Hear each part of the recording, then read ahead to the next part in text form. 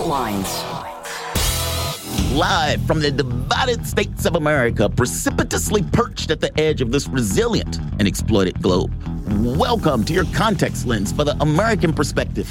In the left corner, I'm your ever-vigilant, your indefatigable political analyst, Jamal Thomas. And somewhere in the center, the vixen of Veritas here, the thriller in Manila, Chand. That means you're listening to Fault Lines with Thomas and the thriller in Manila, Chand. How you doing, Thriller? You doing all right? I'm wishing for a little more sleep.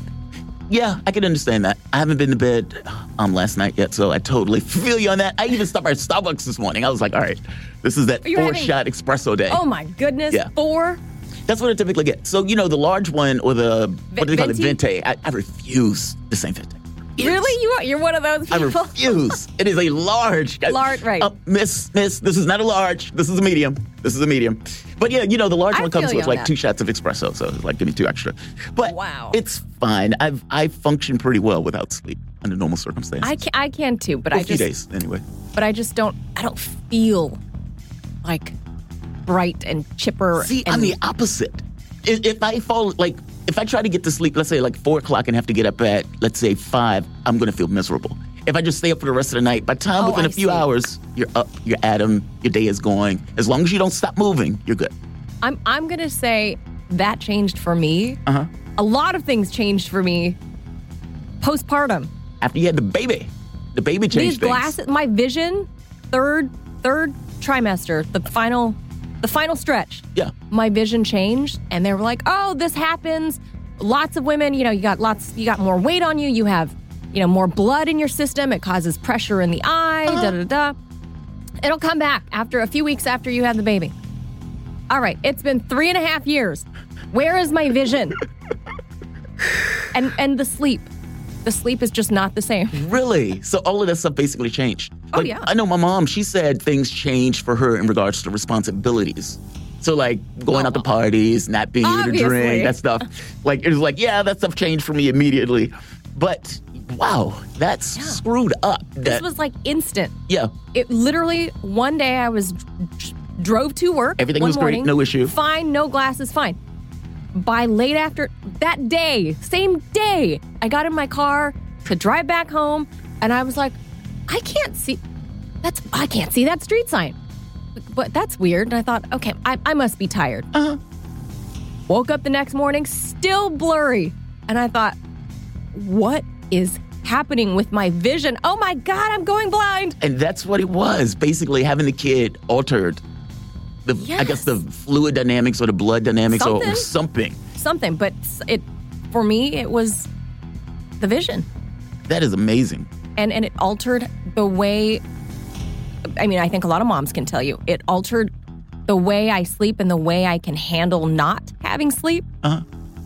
And obviously, it's your body responding to knowing that you have this new little creature you have to take care of. Yeah.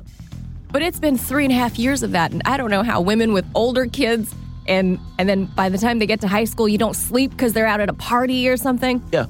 Like Scotty, you don't sleep. So you don't sleep for 18 years? Is that what this is? You don't sleep for 18 years? Why doesn't anyone tell you? Moms are supposed to be able to do that. Super women, I guess. Yeah, moms are supposed to, you're supposed to be able to handle that. Nobody warns you. No, it's just a baby. Right, they're like, there's no, what is it called, book of rule set for the kid, and this is how you raise this instruction manual. Now, you're just a mom. No, they try to tell you, you're this amazing vessel of life. You're a miracle. It's fantastic and beautiful. Yeah, that's fine.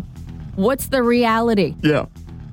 And the reality is, you're not going to sleep for 18 years. Yeah. I've assumed kids are stressed, expensive, work. Yes. Their hands always greasy. Yes, and yes. Yeah, pretty much. But if you enjoy sleep, this isn't it. This job ain't for you. This ain't it. Let's get to headlines. That's funny. Right. Let's get to headlines here. Let's start domestically. 3 people have been killed as a result of a shooting at a hotel in Biloxi, Mississippi, after a man opened fire on Wednesday morning.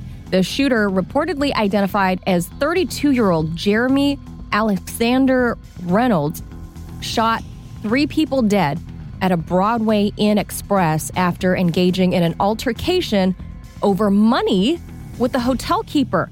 That's according to the investigators so far. Now, following the incident, Reynolds then reportedly fled the scene for nearby Gulfport, where he then stole a car, attacked another man near Rio Grande Street. And after police arrived, Reynolds barricaded himself at a local grocery store and was found dead after they used tear gas to get inside the building. So, terrible story all the way around. Then the U.S. left more than $7 billion in weaponry in Afghanistan when American forces left that South Asian nation in the summer of last year. You may recall that story. The Pentagon has made a full report on that. According to the congressionally mandated report, as seen on CNN, the U.S. delivered a total of $18.6 billion in military equipment to the Afghan National Defense and Security Forces between 2005 and 2021. Now, of that sum, the equipment alone was worth $7.12 billion. That's the stuff that remained in Afghanistan following the completion of the U.S. withdrawal from the country on the 30th of August last year. Adding, the Department of Defense has no plans to return to Afghanistan to neither retrieve nor destroy all that hardware. So, the gift to the Taliban. And international news, Russian President Vladimir Putin has warned outside forces against interfering in the Ukrainian conflict, promising, quote, a lightning speed response to such actions with the use of Moscow's most advanced weaponry. And the world order created after World War II and the Cold War isn't really working out anymore. So the West needs, quote, a global NATO to pursue geopolitics. That's according to UK Foreign Secretary Liz Truss in a major foreign policy speech on Wednesday. Truss also urged the U.S.-led bloc to send more, quote, heavy weapons and tanks and airplanes to Ukraine, and said China would face the same treatment as Russia if it doesn't play by the rules. Good luck with that. Yeah, she sounds lovely. Then Australia's Home Affairs Minister has accused China of attempting to interfere in an election set for next month. That's according to a recent security deal with a nearby Pacific nation, suggesting nefarious motives. In comments to a Brisbane radio station Wednesday, Karen Andrews warned that Australians ought to be, quote, taking notice of and paying some attention to China's pact with the Solomon Islands that we've been talking about here on this show for the past week. Then in tech news, Facebook engineers had no comprehensive knowledge about where or how their users' data could be accessed and had trouble understanding how to control it in line with regional rules. That is according to Vice's Motherboard Media. According to some leaked internal documents, that Motherboard actually obtained for their article, Facebook's team built systems with open borders. Maybe that's something Jamarl can weigh in on. Systems with open borders. I'm not sure what that one is, unless it meant... Yeah, I'm not sure what that one means. Yeah, so not necessarily open source. This is systems with open borders. I've not heard that term before. Yeah, I don't know what that means. Open culture? Is that a tech term you know? No. Open culture. Yeah, this is coming from the Facebook people, apparently, that's how they built their system. I don't know what that means. Unless it meant borders didn't exist for it. Like where it could be, let's say, Moscow or China or U.S. Right.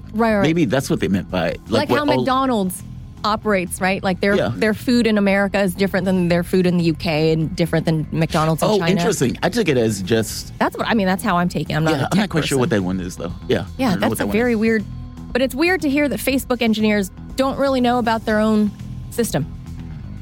Apparently as much as you and I know. Then Earth and science. Time travel could actually be possible in real life. That's according to physicist Barak Shoshani of Canada's Brock University. However, there is a small twist to this. First off, in order to create a time machine, you would need a lot of exotic matter. That is matter of negative energy. That's interesting. Or mass. All matter on Earth has positive energy, and even though quantum mechanics suggests that exotic matter, in theory, can be created, it would be too small in quantity and for too short periods of time. Right. Secondly, according to Shoshani, time travel could escape the pages of science fiction, but only when parallel timelines are involved. This is due to the time paradox or consistency paradox. These paradoxes point to the impossibility of time travel. They don't know that. Right. They're assuming that. Right. So it the contradicts. Thought is, right, like if I go back in time, I kill my grandfather, how am I born, if it's the exact same timeline.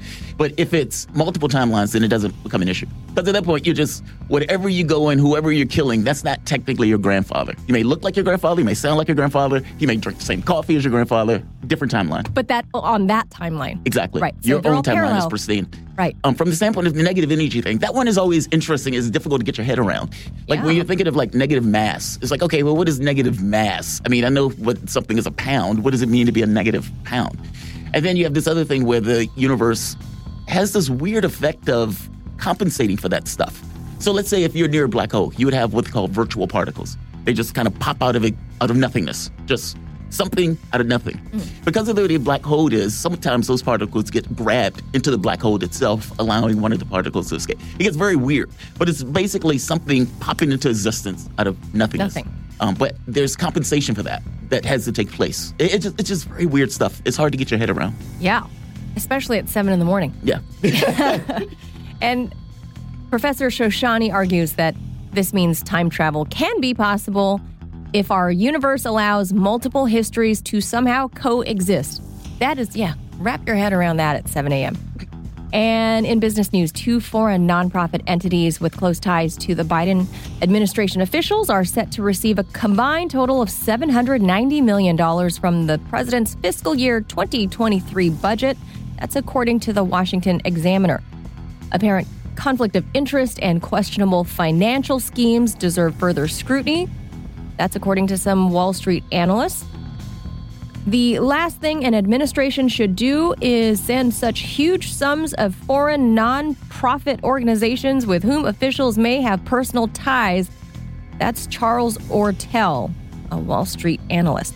Now, this day in history, 1947, Thor Heyerdahl begins his legendary journey on Kon-Tiki. This day in 1969, Charles de Gaulle resigns as president of France. In 1994, former CIA officer Aldrich Ames admits he forwarded U.S. secrets to the Soviet Union. And in 2001, Dennis Tito becomes the first space tourist in history. Then in 2004, the first Abu Ghraib torture pictures are published. That's going to do it for your headlines. Alrighty. You guys are listening to Fault Lines. Thomas, Chan. Back in a moment with the Soapbox segment. We're going to have a great show for you today, so definitely stay tuned. Back in a moment. Fault Lines.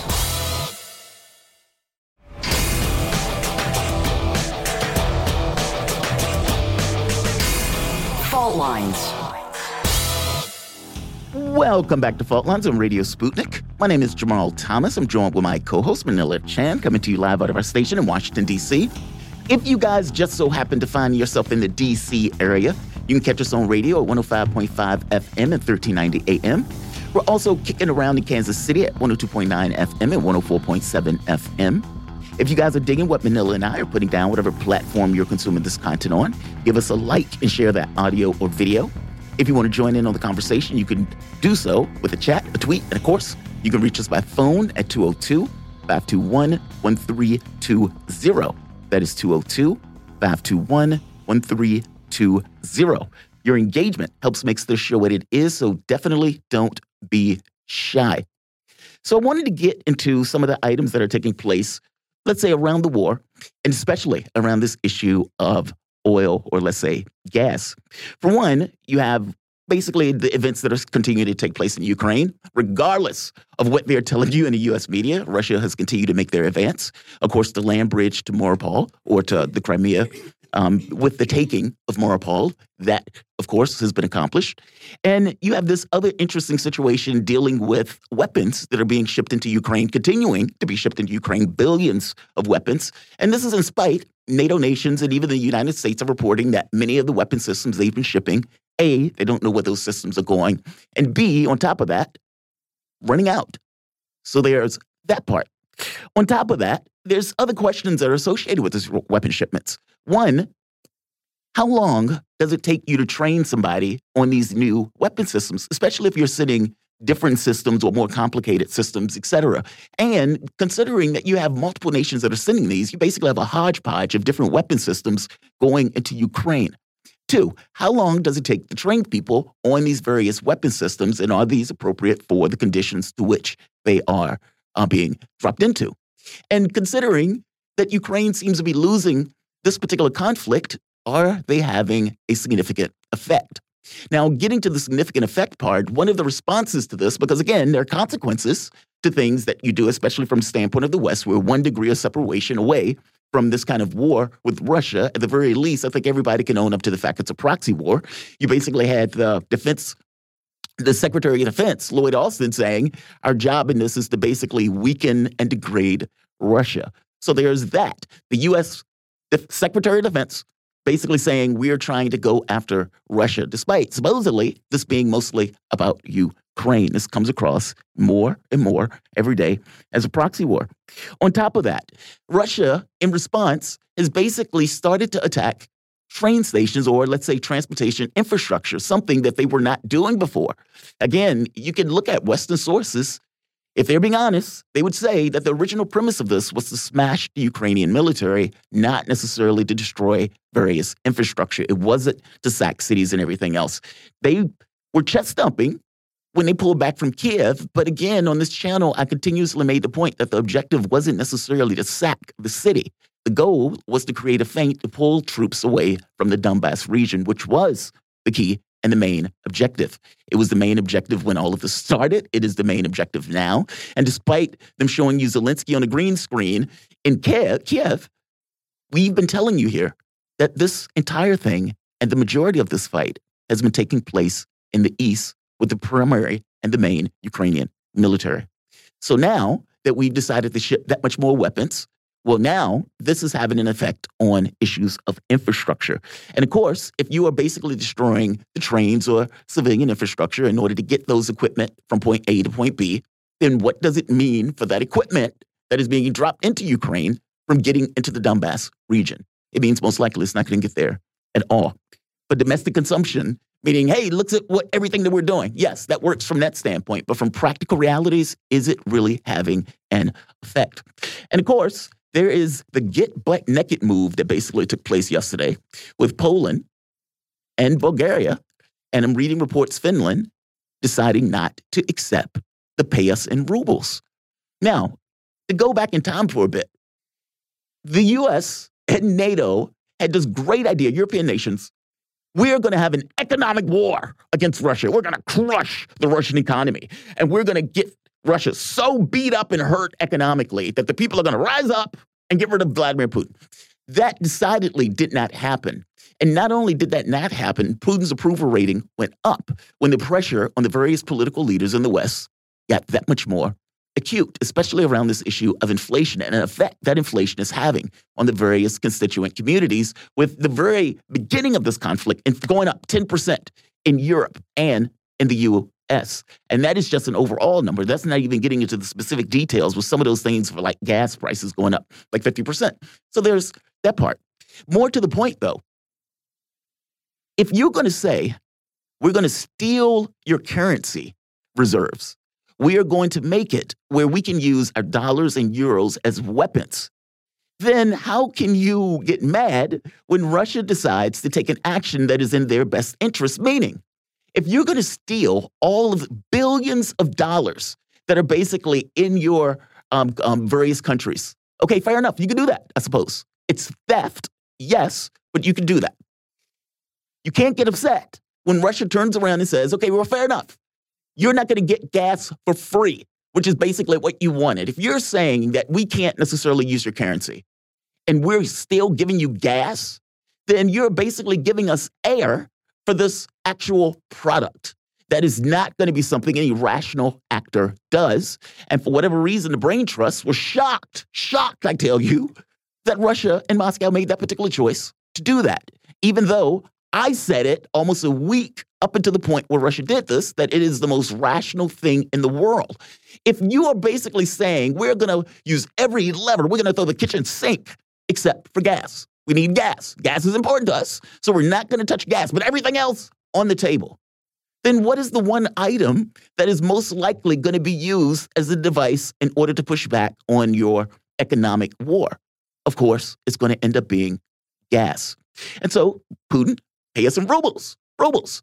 Your currency no longer has value for us. Rubles. They have value. That's what we're going to accept. And of course, there's this immediate reaction. Oh, well, we're not going to do that. We're not going to do that. You heard me saying they are going to bend the knee.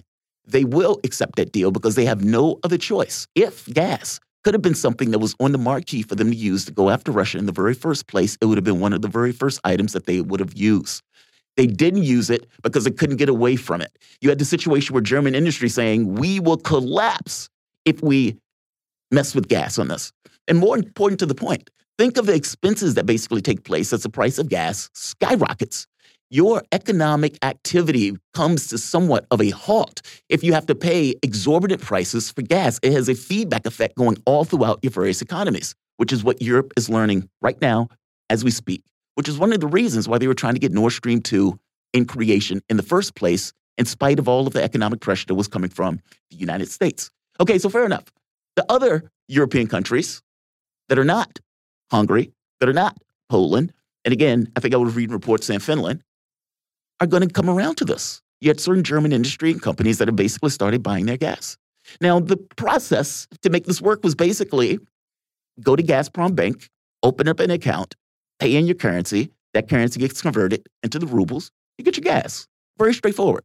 The EU comes out and saying, hey, this is not a violation of sanctions. And of course, I would say that is somewhat of a motivated reasoning question. And by the way, it is not necessarily undermining sanctions in the strictest sense of the word. This is somewhat of a business deal and a business contract where you changed the rule set around this and Russia conformed to the rule set that you basically created, or at the very least modified or altered their own positioning based on your alteration of the rules of engagement. So, of course, we expect a rational response from Europe after this. And that rational response was, of course, hysteria, utter and complete hysteria. European Commission President Ursula von der Leyen made a statement basically saying this amounted to economic blackmail. Energy blackmail. Energy blackmail. This is a radically poor understanding of definitions because this is not blackmail in the strictest sense of the word. Blackmail has to do with I have various information that I can use on you if you don't do X or Y. Even by their own whacked out standards, this is not blackmail. Get your definitions right. On the second front, you changed the rules. You did this. All of you did this. Understand, not only did you provoke this conflict, not only did you expand NATO, not only did you not fulfill the Minsk Accords, not only did you knock over the government of Ukraine, the democratically elected government of Ukraine elected by the East and the West, for a coup government that was basically Russophobic, so you can use that Ukrainian right-wing neo-Nazi-powered government as a weapon against the throat of Russia. And even with all of that taking place, the main statement, say you're not going to be part of NATO. And you wouldn't even come to an agreement on that, despite the fact that everybody behind the scenes understood it to be true. So not only did you provoke this conflict, something that all of you knew was going to take place for decades, all of you knew it was a red line, all of you continue to push that particular idea. Fair enough. Not only did you provoke it, then turn around and say, okay, now we're going to have an economic war. Now you're claiming that after trying to destroy the Russian economy, that Putin's rational, infinitely rational response to basically your assault on his country, that is somehow blackmail. So what is it called when you try to destroy the economy of another country? What is that called after provoking a conflict? I wouldn't call it blackmail, maybe extortion. That seems like a better definition for it as opposed to blackmail. But hysteria is not a good reaction. And fact of the matter is, any country worth their salt that had the capability of making alterations in order to accommodate an economic war and a real war, A, that was provoked, but B, an economic war. On top of that, of course, they're going to take certain actions in order to ameliorate those conditions to which you and your fellow countrymen and belligerents created. Calm down. It is not economic blackmail. First, definition is wrong. And the second point, this is something that all of you, this entire context, and fact of the matter is the attacks on the various constituent demographics in the various countries and in this country was entirely provoked and pushed by you. If you needed to find somebody who's at fault, look in the mirror. In the words of Jen Psaki, who's going for her television contract, you got to pay for your values. You got to pay for your values. Manila. Wait, are we paying for that in rubles?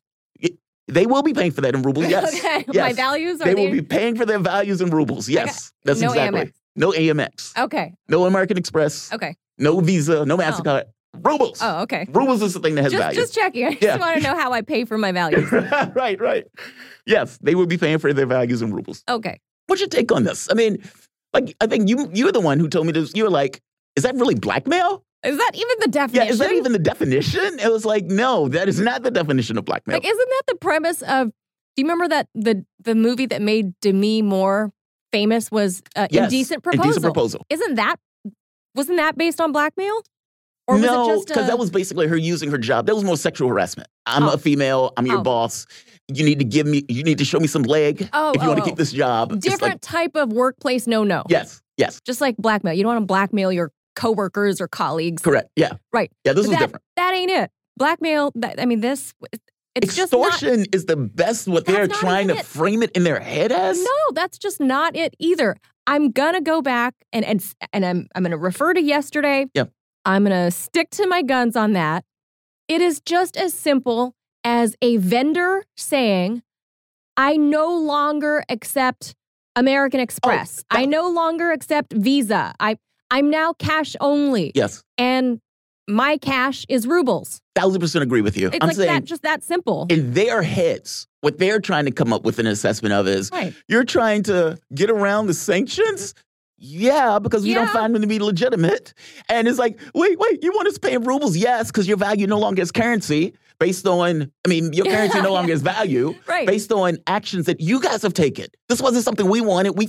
Russia continued to fulfill their contracts. Right. Just to be clear. Well, they also did the same thing with Germany, and they forged forward with the Nord Stream 2 even after Olaf Scholz came into office. And they fulfilled their end. They met all their targets, their deadlines, and what have you. And Olaf Scholz, meanwhile, it was his new administration that refused to certify the completed work. So that was that final straw because Olaf Scholz does not have enough chutzpah as Angela Merkel. Gravitas, concern for Germany. There's a list of those things it's just a lot that he doesn't have. Yeah. But again, it showed time and time again, and you outlined several of them, of pointing out all the times that in the past, literally the past 3-4 years, where the Russian Federation has stood up and stuck to their end of their bargain. Yes. They delivered on promises. They hit dates. They hit targets. And everybody else didn't. The U.S., the U.K., the EU as a whole, let's just say. And obviously NATO. Yes. That's the crux of the problem, right? No one else held up their end of the bargain. So when they are painted into a corner, now they're like, hey, your euros, your pounds, your whatever, your American Express, that ain't good here. only rubles. What else do you want them to do? Especially if you're trying to act like it's okay to give. I paid you. Don't say I didn't pay. I paid you. I put it in the escrow account. The escrow account of basically NATO mob bosses that are holding the money hostage. Okay, how helpful is that? This is a business transaction. It's that simple. Doesn't matter if I like you, I called your mom this or that. This is a business transaction. I don't care if you call me the bad Asian word, right? Yeah. Like, don't care. It's contract. If I owned a shop and you come in here and you make fun of my Asianness, don't care. You got money? You going to buy that? Get my money. Give me money. Bye-bye. Yeah, thank you. Bye. Money has Leave. actually has value. And it has to be something that I can use. Right. Yeah. Right. Here, it's the greenback. Your greenback is green. I don't care what color you are. I don't care. Over there it's rubles. Right. And Over that's there's rubles. So it's the same idea. The issue. So same idea. let's do this. Let's go. We have our guests. You guys are listening to Fault Lines. Thomas, Manila Chan. Back in a moment. Fault Lines.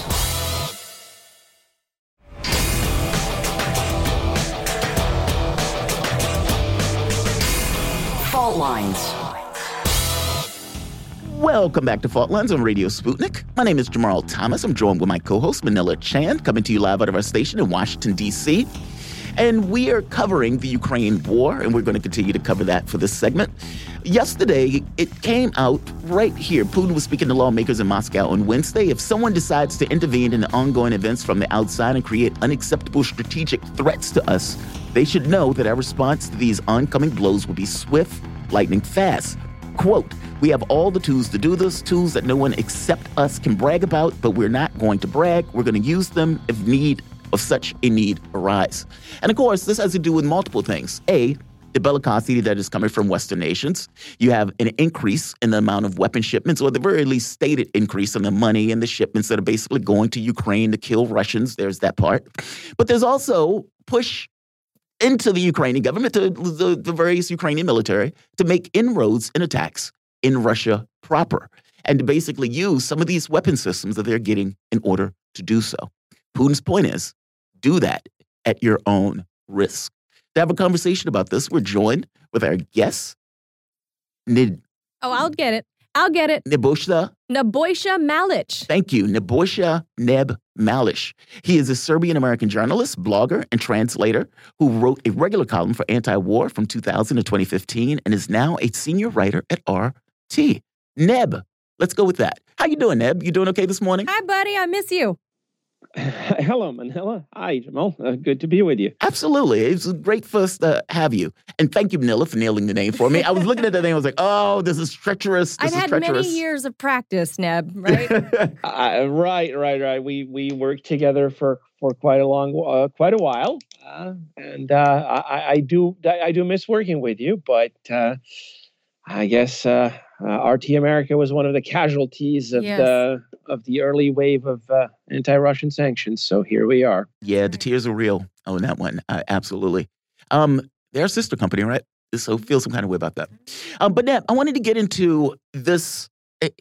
Look, I understand where Putin is coming from with this. Basically, you have all of these belligerent nations. Not only did they provoke this conflict in the first place, something that they knew was around for decades. On top of that, they decided, now here's our opportunity. We're going to finally get to do what we've been chomping at the bit to do for all of these years. Ukraine will be the provocation that we use as a justification to do it. Let's have an economic war. And on top of that, in this war with Ukraine and Russia, let's send them all of the weapons necessary to the last dead Ukrainian. And so that was their policy. And they've upped the amount of weapons. They've upped the number or the type of weapon systems that these guys are sending in. But more importantly to that, to push Ukraine to be like, hey, make more attacks in Russia. Hey, go further into what you're doing and use these weapon systems that we're sending you to do that.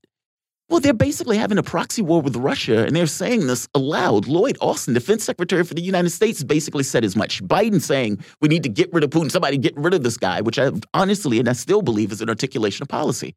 What did they think was going to happen at the point where they acknowledged they were having a proxy war with Russia? Well, you have to understand that the key to understanding that approach is that they don't believe that Russia or anybody else aside from them has any agency. I think the most clearly articulated Western policy came from the British foreign minister, the haplessly geographically challenged Liz Truss, who actually said last night that Ukraine's war is our war, and that we must send them tanks and airplanes and produce everything and send them everything, and so they can win. And after their glorious victory and expulsion of Russian troops out of the entire country, the League of Democracies, or whatever she called it, will rebuild Ukraine better than ever. And here I am, reading this speech going, what drugs is she on? Because, my God, this is something tenfold more powerful than hopium and copium combined. But yeah, I mean, this is, there's this delusion in the collective West, these 40 odd countries. And this is not, I am calling them collective West out of a lack of a better term, because it's basically the US and Canada, the rest of NATO and Northern Europe, and then we're talking like Australia, New Zealand, South Korea, and Japan, and that's basically it. That consider themselves, quote, the international community, in quote, the world, and they're manifestly not. And they're going around threatening everybody else, and they're basically saying, we've excommunicated Russia and surrounded it and isolated it, none of which these things are true. And they're approaching this war, I swear to God, they're approaching this war like a video game. We're just going to generate more units, and we're going to ship them off to the front, and then they're going to fight, and then they're going to win. And that's not how war works. I mean, I've been in a war myself back in Bosnia, 30 years ago now. You can't just send material to the front lines. You need to train people on it. You need to train people how to function as units, how to operate. The Ukrainian military had been given some training by NATO for the past 8 years. NATO has been directly involved. I mean, let's face it. Everybody remembers the infamous Victoria Nuland recording in which he's putting together the Ukrainian government and saying, he can be here, he can be here, he can't be anywhere near power. We need him here, and she's nicknaming these people. Neb, the best part, F the EU. Right, and that's literally what the U.S. is doing and the U.K. are doing right now, unironically. Right. Because I was just listening to the segment you guys were talking about before, the whole rubles payments. I mean, the Continentals need Russian oil and gas. The UK and the US do not. And so here they are demanding that, we must not, we must completely embargo all of this stuff. And the Germans are going, wait a second, you do that, our entire industry stops. Well, but, here's the British who left the EU demonstratively over the past couple of years going, well, screw you, we don't care. And the Germans are saying, okay, but we need our industry.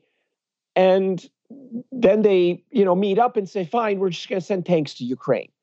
And Putin here is being way too subtle, in my opinion, and saying, look, we just launched this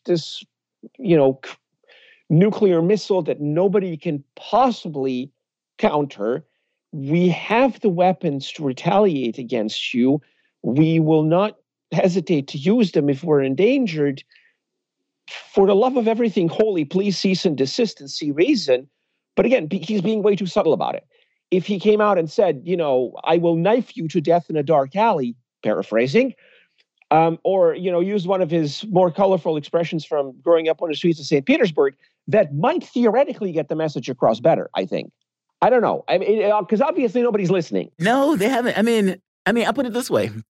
Considering that many of the German industries are basically starting to buy Russian gas, at the very least, I think they know they're serious now at this point. But to your point, yeah, it doesn't seem it is very weird that we're in this kind of predicament now where this war is basically taking place. All of these people have basically died.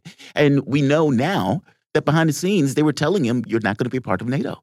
Meaning the main premise that would have prevented this from taking place, at the very least in the way it took place a couple of months ago, was basically the premise that already had agreed upon. I guess my point is, it's to back up your point, that none of them would come to any kind of rational good sense on this particular issue if rational good sense meant to avoid a lot of people dying needlessly. Oh, absolutely. And I think, and that's the saddest part of all this, that the West, the collective West, literally went into proxy war to the last Ukrainian. They absolutely do not care about saving Ukrainian lives. They have demonstrated this repeatedly.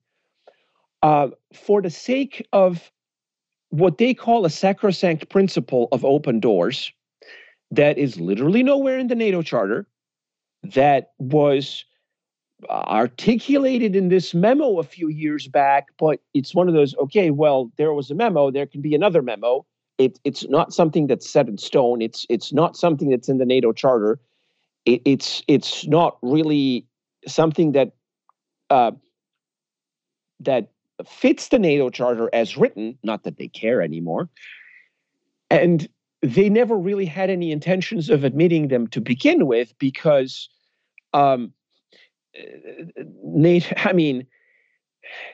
membership is reserved for countries that can actually do something for the alliance, whether strategically or not. And Ukraine at this point can only contribute deaths, its own deaths. I know there's some delusional politicians in the West who believe that Ukraine can somehow win against Russia. This is not possible, and it's not going to happen ever. But again, it's the whole thing about, poor dying Ukrainians that were being sold every day in the corporate media is just so cynical, because these people don't care. They're literally sacrificing Ukrainian lives, and then they pop up on their own networks and say, but we're not going to send any of our troops in there. We're just going to ship them some really obsolete military technology. And because that's technically not us being at war. And it's like, guys, what is this, D&D rules lawyering crap? If I try to run this stuff, in a weekly role-playing session, I'd get kicked out for being a pest. It's ridiculous. Now, Neb, let me throw this one out at you. Another lovely lady coming out of Europe, Ursula von der Leyen, the EU Commission president. Yes. So she has trotted off to India to try to, I don't know. I guess the Biden administration, it didn't work trying to woo Narendra Modi away from being neutral and sort of leaning towards the Russian side. Now, this is a quote from Ursula von der Leyen. She says, "For the European Union, the partnership with this region is one of our most important relationships for the coming decade, and strengthening this partnership is a priority for the European Union. Our strategic cooperation should take place at the nexus of trade, trusted technology, and security, notably in respect of challenges posed by rival governance models." And then she tweeted, okay, that was what she told the press officially. And then on Twitter, she wrote, "As vibrant democracies, India and the European Union share common values and interests, but our values are not shared by everyone. So let's address jointly the rising challenges to our open and free societies." And she's saying that the EU interests are more aligned with India than India would have in common with Russia. Now, I don't know, the world geography perfectly, but I feel like Russia might be a little bit closer, I don't know, on the same continent as India, which is in Asia. Am I wrong? No, of course not. But I mean, yeah, I don't want to say Ursula is about as geographically challenged as her colleague in Britain, but here's the problem. Here's the problem with this. First of all, let's face it. This is the woman who ran the German Defense Ministry, and as a result, the Bundeswehr is about as depleted and useless as it has ever been. We have Olaf Scholz, the new chancellor, going, yeah, so our military is so busted and broke that we can't afford to ship any more ammunition to Ukraine. So we're just going to invest a whole bunch of money in replenishing our stockpiles. But yeah, sorry, Ukrainians, the store's closed. We don't have anything more to spare. Now, this is after 2 months of fighting. 2 months. 2 whole months. Yeah. That was fast. And he's like, yeah, we have a NATO obligation to have enough weapons and ammunition to resist for 12 days. Okay, thank you for revealing doctrine, Olaf. Right. Yeah, but so he's basically saying that Germany has about enough war material left for less than 2 weeks of fighting if it comes to it, because of the state that Ursula left the Bundeswehr in. And this is a woman who failed upwards, just like everybody does in the EU. And for her to suggest that the EU is a democracy like India is an incredible insult to the Indians. She might as well have just eaten a cheeseburger in front of Narendra Modi. Oh, no. I mean, this is such a slap in the face that, just a suggestion is an insult. I mean, here are the Indians who spent several centuries under European colonial rule by the same British who are now lobbying for some sort of alliance of democracies without an ounce of shame. And here she is lecturing them on this stuff and using this abstract, dictionary of values BS. I don't know. I can't pinpoint. I know I'm not Indian, but I'm Asian. My relatives come from the same continent. I cannot really point to a commonality between, Asian interests and European values and vice versa. They're very different cultures. Manila, I was born in Europe. I mean, if that gives me some commonality with Ursula, that's because her ancestors tried to conquer us, at least twice, and got kicked in the teeth for trying to do so. I mean, I share no values with her at this point because the woman is clearly just, reciting nonsense that somebody else wrote for her. I have zero respect for Ursula. I have less than zero respect for the European Union.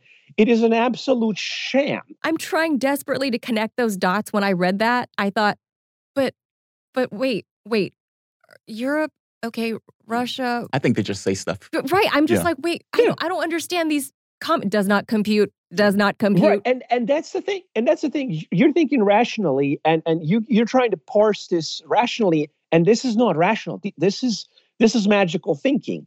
These are buzzwords intended to conjure reality into being, because, as I noted the other day, if Chomsky and Herman were to write Manufacturing Consent, their 1980s famous book these days, they would have to call it Conjuring Consent, because manufacturing has been outsourced. The industry no longer exists. It's all make-believe and narrative management now. It's even weirder on some level because of the way tech companies, and for that matter, media, basically back up governments in regards to the way they're coming out with. Meaning, the governments don't have to worry about media coming back saying, hey, the government is lying here. We have no idea. Meaning what Manila just said. How is what she's saying any association with reality at all? They don't do that. I mean, if anything, NBC News came out, said the quiet part aloud, that they've been lying for the last several months in regards to the stories they've been putting out. So, yeah. Right. Yes, that famous story by none other than CIA handmaiden Ken Delaney. And when I read this, I was like, what? What are you doing, Ken? No. I mean, internally, I was saying, yes, thank you. Same here. But, if I were, if I were Avril Haines or, William Burns at the CIA, I'd be going, what the hell are you doing, Ken? You're not supposed to say that, Ken. One of the things, so UN President, Secretary General, I'm sorry, not President, UN Secretary General Antonio Guterres went to the Kremlin on Tuesday. Now, my understanding is that's his first visit since all of this basically had begun. Some people said that's a mistake in and of itself, taking this long, but whatever. So in the meeting between the two, of course, he's there to read Putin the Riot Act. That's the only reason that he's going for that. But Putin says something to him that I wanted to get your comment on. He says, quote, I remember very well the decision of the International Court of Justice, which states that in exercising the right of self-determination, a territory of any state is not obliged to apply for permission to declare its sovereignty to the central authorities of the country. Now, what he's talking about here, and I'll just keep going. He says he's talking about Kosovo. He says so many states in the world, including opponents in the West, have done this with respects to Kosovo. Kosovo is recognized by a lot of states. It is, in fact, by a lot of Western states, it is recognized as an independent state. We did the same with respect to the republics of Donbass, who'd made the point to him. And he has a point, right? I mean, I've heard Putin make this point before, bringing about Kosovo and the actors of the West.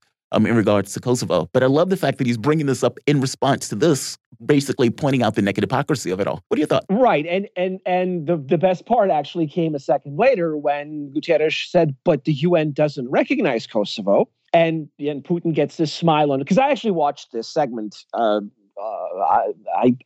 literally watched the meeting live as it happened. And I was kind of waiting for that moment because Putin flashes a little smile and says, yes, but, that still doesn't mean that a lot of Western states have. In other words, thank you for making my point for me, Mr. Secretary General, because Russia's been making that point for years, ever since the NATO occupation in 1999, when, the UN passed this resolution that said the final status of Kosovo will be decided by the Security Council, in line with, preserving the sovereignty of Serbia. And the U.S. and its allies went, nah, we don't care. And they backed this ethnic Albanian separatist state. And so you have this hapless Serbian government. I mean, I remember this very well because I was, living through this and writing about it at the time. And you had this hapless Serbian government that was put in place by a U.S. coup going, well, we'll ask the UN about it. And there was this whole big vote in the General Assembly, which, these days, the U.S. boasts about having 140 votes in favor of condemning Russia.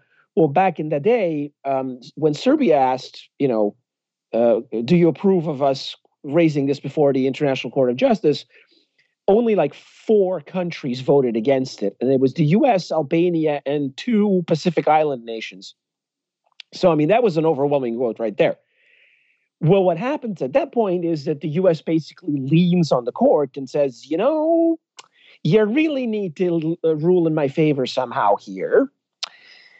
And what they ended up coming up with is what one of the dissenting judges from Africa called a judicial sleight of hand, in which they said, okay, well, it may have been technically illegal for this particular institution, which was the temporary parliament set up, provisional government set up by the UN, to declare independence. But we're going to pretend that they were not that, but they were a hypothetical, self-organized, autonomous expression of the local people. And so they said, the law applies to certain institutions, but if you pretend you are not that institution, then you're fine. I mean, the whole reasoning behind that verdict was so ridiculous. It was so blatantly, obviously pandering to the U.S. and its allies, because this was this was 2010. So this was almost 3 years after they created this fait accompli with the Kosovian Independence Declaration, that it couldn't have been more obvious to the rest of the world that it was, this was an effort to make a blatantly illegal action seem like it had backing in the law. And at the time, both analysts like me and politicians like Putin said, this is going to have consequences. And the American administration said, nah, it'll be fine. This is just it's a special case. we can do what we want. Shut up. Everything will be fine. Well, this is 2010. 40 years later, there's a coup in Ukraine. And you have Crimea seceding, and all of a sudden Barack Obama is saying, oh, that's not okay. Kosovo at least had a referendum, which he made up because that never happened. And, that's not at all comparable. And Putin is again saying, look, you're the people who broke international law with Kosovo, and now you're telling us that we can't follow international law with Crimea? And again, he's making the same point again with Donbass. He's saying, look, you set your own verdict in your own court that it's the UN court, you're acting on this basis, and you're saying that there's this international order that has rules and such. You said this, you created this principle, and now you're saying we can't apply it. Well, if we can't apply it, it's not a principle, is it? What are you? His point, right? And that's the thing. He's being too subtle. I know this is not a popular opinion. I know a lot of people think Putin is this and that and the other, but I think he's being too subtle because he's saying, look, you created this precedent. We're applying this precedent. We're not recognizing Kosovo because we recognize the UN resolution that recognizes the sovereignty of Serbia. But you created this precedent in 2010, and we're applying it to Donbass. And here you are going, no, you can't do that. Well, we're a sovereign country. We follow the UN rules. You don't. What are we supposed to do here? Just like you were discussing earlier with rubles. It's like there is no law, there is no principle, there are no rules aside from do what we tell you. And we, in this case, is the collective West, and that's not really a way to run a neighborhood, let alone the world. Deb, real quickly, we got a question from one of the Rumblers, Ek Onkar, that's the handle, wants to know your opinion on Finland and Sweden wanting to join NATO. I think it's stupid. I think they've benefited from neutrality throughout the 20th century. I think they've had an incredible status as neutral countries and mediators between Russia and the West, and they're going to throw it all away for what? For an alliance that doesn't function? It's dumb. Yeah, well put. Straightforward, to the point. Hey, Neb, thank you, my man. I really appreciate this. Great spot. It was great meeting you for the first time. Neb, I miss you. I hope you come back on with us. I'll say your goodbyes here. RT senior writer Naboisha Malich. Thank you, my friend. You guys are listening to Fault Lines. Thomas, Manila Chan. Back in a moment. Fault Lines.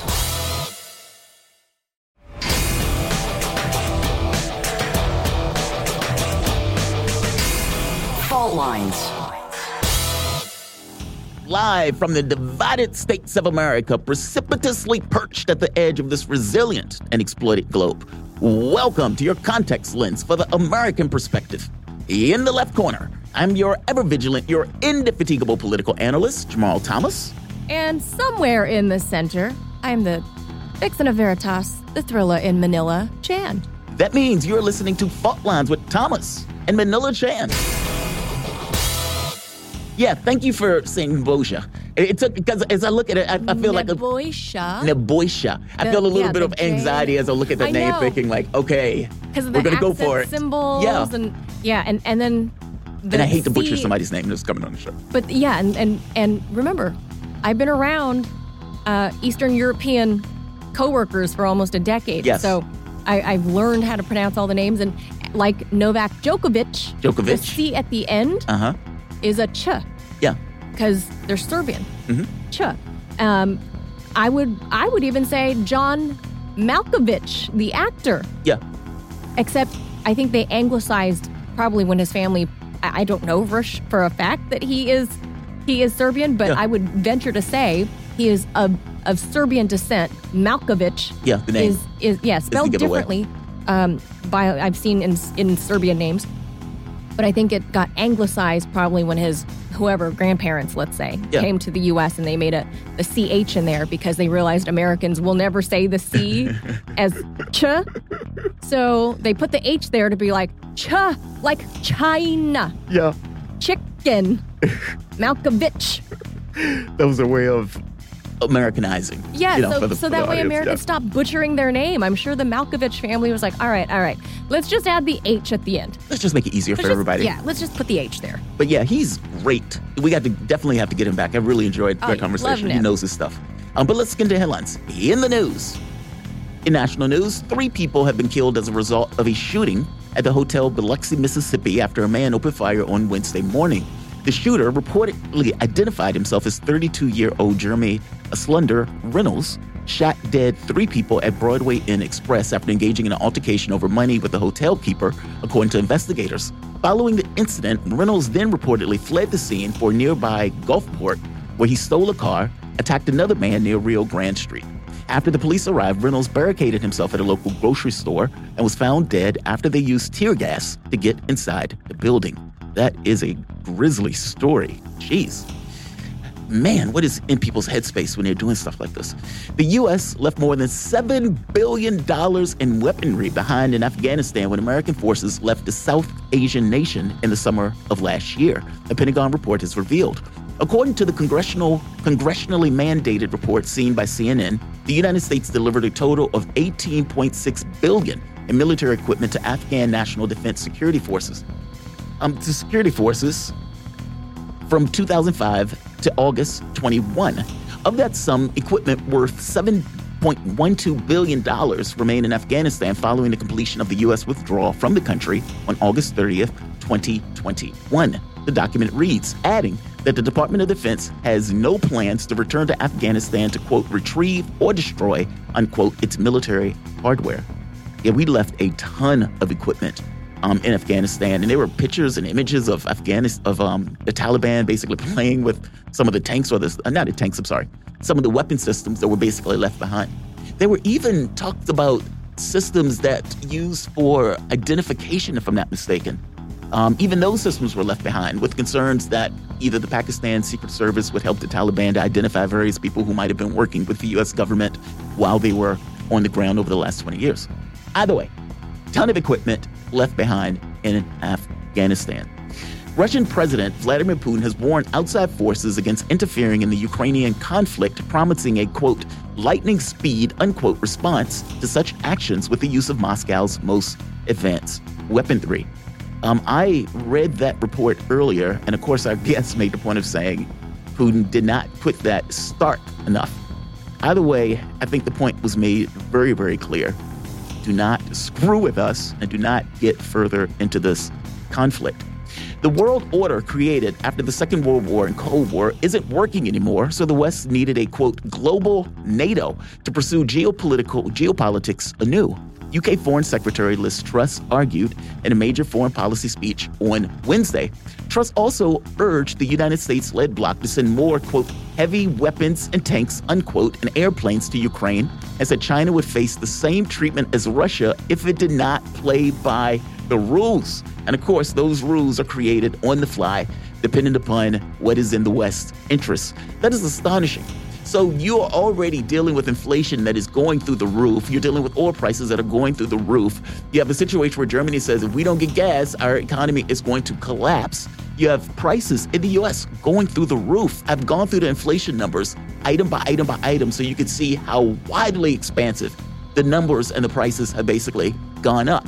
And that's just with Russia. Now, they're basically turning an eye to China, wagging their fist at them saying, you're going to get it next, buddy.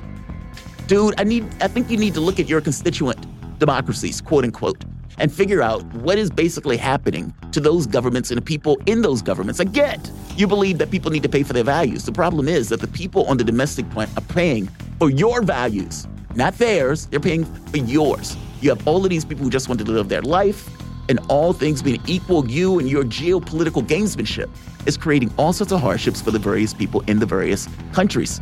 And now, even though this is not going according to plan in regards to Russia, you still have the stones to turn around and wag your fist at China. Good luck with that. Good luck with that. Let's keep going. Australia's Home Affairs Minister has accused China of attempting to interfere in an election set for next month, saying a recent security deal with nearby Pacific nation suggested nefarious moves In comments to Brisbane radio station on Wednesday, Karen Andrews warned Australians ought to be, quote, taking notice of and paying some attention to, unquote, China's pact with the Solomon Islands announced last week. This level of naked hypocrisy is astonishing, even for the West. Are you insane and serious? Ultimately, you guys have said that Ukraine is an independent nation. Ukraine can do whatever Ukraine wants. If Ukraine wants to get weapons and aim those weapons at Russia, it can do that. If it wants to use this kind of Russo-phobic, Nazi-powered regime as a knife to the Russian throat, then Russia can't do anything about that. Ukraine is perfectly comfortable and fine with doing that, and the rest of the world order says it is okay. World order, of course, from the standpoint of the West. The Solomon Islands, independent nation, makes the decision to have a security pact with China because it is clearly in their own best interests. And of course, everybody flips out. And the rule set that was in place for Ukraine in this one specific sense is not okay for China and the Solomon Islands, despite the fact that this is not even a security agreement in the sense of we're putting a base on the Solomon Islands. Yes, it's a security pact. No, they're not putting a base on the island. I guess my point is the level of hypocrisy associated with this is utterly astonishing and emancipatory, even from the standards of the West. Talk about a context lens. Yes, greatly needed in these stories. In tech news, Facebook engineers had no comprehensive knowledge about where and how their users' data could be assessed and had trouble understanding how to control it in line with the regional rules, Vice Motherboard's media outlet has reported. According to a leaked internal document that Motherboard obtained, Facebook's team built, quote, systems with an open borders, unquote, and open culture. Now that Meta faces a tsunami of privacy regulations, it has trouble keeping track of all of those personal data or all of the personal data at its disposal. Look, I know for myself as a software engineer, oftentimes you try to get as much data as you can possibly get because you never know what you want to use that data for. And even though when you're building systems, you start thinking you have a certain idea in mind, but all things being equal, as issues come up, you try to keep and maintain data, especially for something like Facebook, Twitter, Instagram, or some of these other services where later on you're going to think, how do we monetize it? And it's the information that oftentimes is the thing that gets used to monetize it.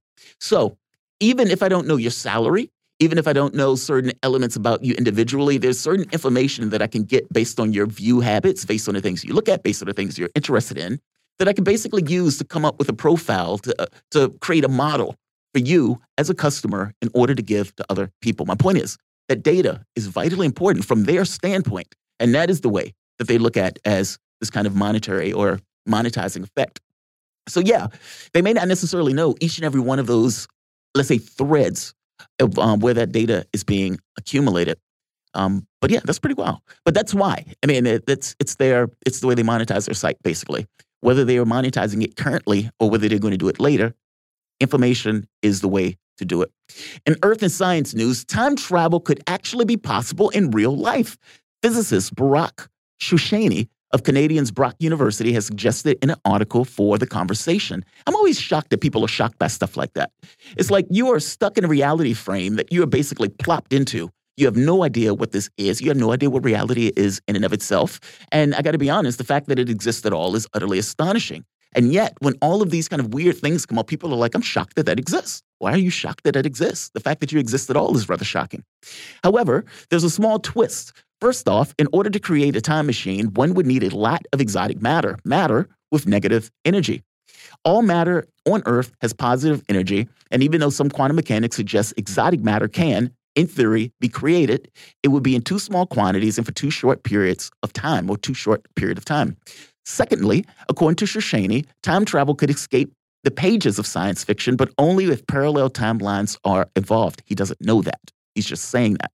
This is due to the time paradox or consistency paradox. These paradoxes point to the impossibility of time travel. They do not. But if parallel timelines existed, allowing a time traveler to jump across alternate history, leading to alternative present, and there would be no paradox.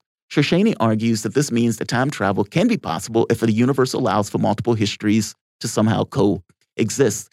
It's astonishing that this guy has all of these ideas for something that has not been proven, has not been tested, and he's basically using the fact that it's a paradox as his justification for why such and such can't exist. Too esoteric for me. Fair enough. Fair enough. It's just like, dude, you don't know that. You're acting like you know that. I mean, for the longest time, they didn't believe that asteroids could hit the planet. What? Yeah. They was like, oh, there's no way that those things can hit Earth like that. Well, they were wrong. There's all sorts of stuff science is wrong on. And this is one of those things where science has been in effect for, 100 years, 200 years? And they have all of these big proclamations about reality and everything else. Yeah. Dude, if you've never done the experiment, how do you know as a flat fact? And is the paradox in and of itself enough for you to basically say, this cannot exist? Is there such a thing as objective reality? Ooh, that gets more interesting. It gets more interesting. I would say no, but who knows? Right. I want to say there is, but I don't know 100%. Yeah. I'll leave room for possibly, doubt. Yeah. Right, possibly not. Because the problem is, it's like you can't touch it, even if it was there. Meaning whether it's there or not is secondary to the point of whether you can ever actually get to it. It's like you can get close to it, maybe, but all things being equal, that stuff is always out there somewhere. No, I enjoy theories, Yeah. but I like to entertain them. And I like to think that these are people far, far, far more educated than me. Absolutely. 1,000% yes. So I at least like to entertain the idea. Imagine that. Yeah. People being of open-mindedness. I think we're lacking that in society these days. When the UFO topic comes up, when we were trying to get all of these scientists to come onto the show, none of them would do it. Why? Because in their heads, it's like, well, we've stuck by the idea for 80 years that this didn't exist. And now the government is saying it exists. And now they're showing videos. And now Congress is being briefed. And I don't want to come on your show and look like a complete idiot by standing by and not having an answer for all of this voluminous amounts of evidence that you're going to basically present me with. Well, it's that part. Well, It's also, I mean, you can compare that. Because they would have gotten had if they came on the show. I mean, if, for example, more recently with COVID, there are a number of doctors, some of whom I know personally, who are not into all these different vaccines, but they would never say that publicly because they would just get glommed all over. They don't want to deal with the flat. Right. They just don't want to deal with the fallout. Same thing with the Ukrainian thing. But they had some of the people, I believe it was Newsweek or one of those, or Fortune magazine, where they were going and they were talking about the campaign itself. And they were talking about, they was like, look, Russia could decimate these guys, but they chose not to do that. Right. But the guy wouldn't say that in the open. He was anonymous. And it was like, yeah, he chooses to be anonymous as he's saying this. Yeah, because he doesn't want to get the flack of pushing back against what's being reported as almost a mainstay in Western media. And the fact that Western media is basically owned up to the fact that they were lying makes it that much more clear that their reporting on this stuff has not been accurate. Let's keep going. Two more stories. Two foreign nonprofit entities with close ties to the Biden administration officials are set to receive a combined $790 million from the presidential fiscal year of 2023 budget, according to Washington Examiner. Apparent conflict of interest and questionable financial schemes deserve further scrutiny, insists Wall Street analyst Charles Ortel. Quote, the last thing an administration should do is send such huge sums of foreign nonprofit organization with whom officials have personal ties, he adds. Does he not know Biden's history and Hunter Biden's entire history? This day in history, in 1947, Thor Heyerdahl begins his legendary journey on Kon-Tiki. In 1969, Charles de Gaulle resigns as president of France. In 1994, former CIA officer Aldrich Ames admits he forwarded U.S. secrets to the Soviet Union. These were... but then, 1996, that is weird. I mean, I don't know... 94. I don't know what year he did that stuff. Maybe it was just found out in 1994, but the Soviet Union collapsed in 1991. Yeah, that's why I was looking at the number. I was like, okay, that looks weird. I don't know. In 2001, Dennis Tito becomes the first space tourist in history. In 2004, the first Abu Ghraib torture pictures come out, and they are, of course, utterly disturbing, to put it mildly. Those are your headlines. You guys are listening to Fault Lines with Thomas and Chan. One last thing. Cat's out of the bag. Here's what I've been up. This is Nina Jakovic. And this person, I'm trying to figure out who the person is. But right here, it says, this is Politico.com. DHS is standing up a new disinformation governance board. Disinformation governance board to coordinate countering misinformation related to Homeland Security, focused specifically on irregular migration and Russia. Nina Jakovic will head the board as executive director. She previously was a disinformation fellow at Wilson Center, advised the Ukrainian foreign minister as part of the Fulbright Public Policy Fellowship, and oversaw Russian and Belarus programs at the National Democratic Institute. Isn't that great? They're basically saying, we're setting up a disinformation governance board so we can put out disinformation. Right. I was just going to say, are they trying to, quote, fight disinformation or create it? Oh, you know the answer to that. You already know the answer to that. I know, but the NBC that's so News cynical. thing where they basically lied. They've been lying for months. And now they're like, you know what? We need to formalize that lying into some kind of governmental body to, Right, let's make it formal. Yeah, let's make that formal. But they only do that. You know why, right? Elon Musk is taking Twitter. No, I mean, I'm saying that they formalize anything and call it like a governing board and make a new, 3-letter agency. It's so they can get paid for more. Right. So they can get, really, it's so they can get more money. That's it. That's great. Let's do this. You guys are listening to Fault Lines. Thomas, Chan, back in a moment with the one and only Garland Nixon. You're going to love him. We love him here on Fault Lines. It's always a pleasure when we can get Garland to come on. So he will be back. You're not going to want to miss this segment. This is going to be great. Back in a moment. Fault Lines.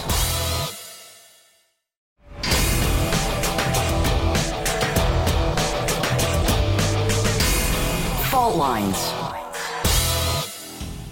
Welcome back to Fault Lines on Radio Sputnik. My name is Jamal Thomas. I'm joined with my co-host, Manila Chan, coming to you live out of our station in Washington, D.C.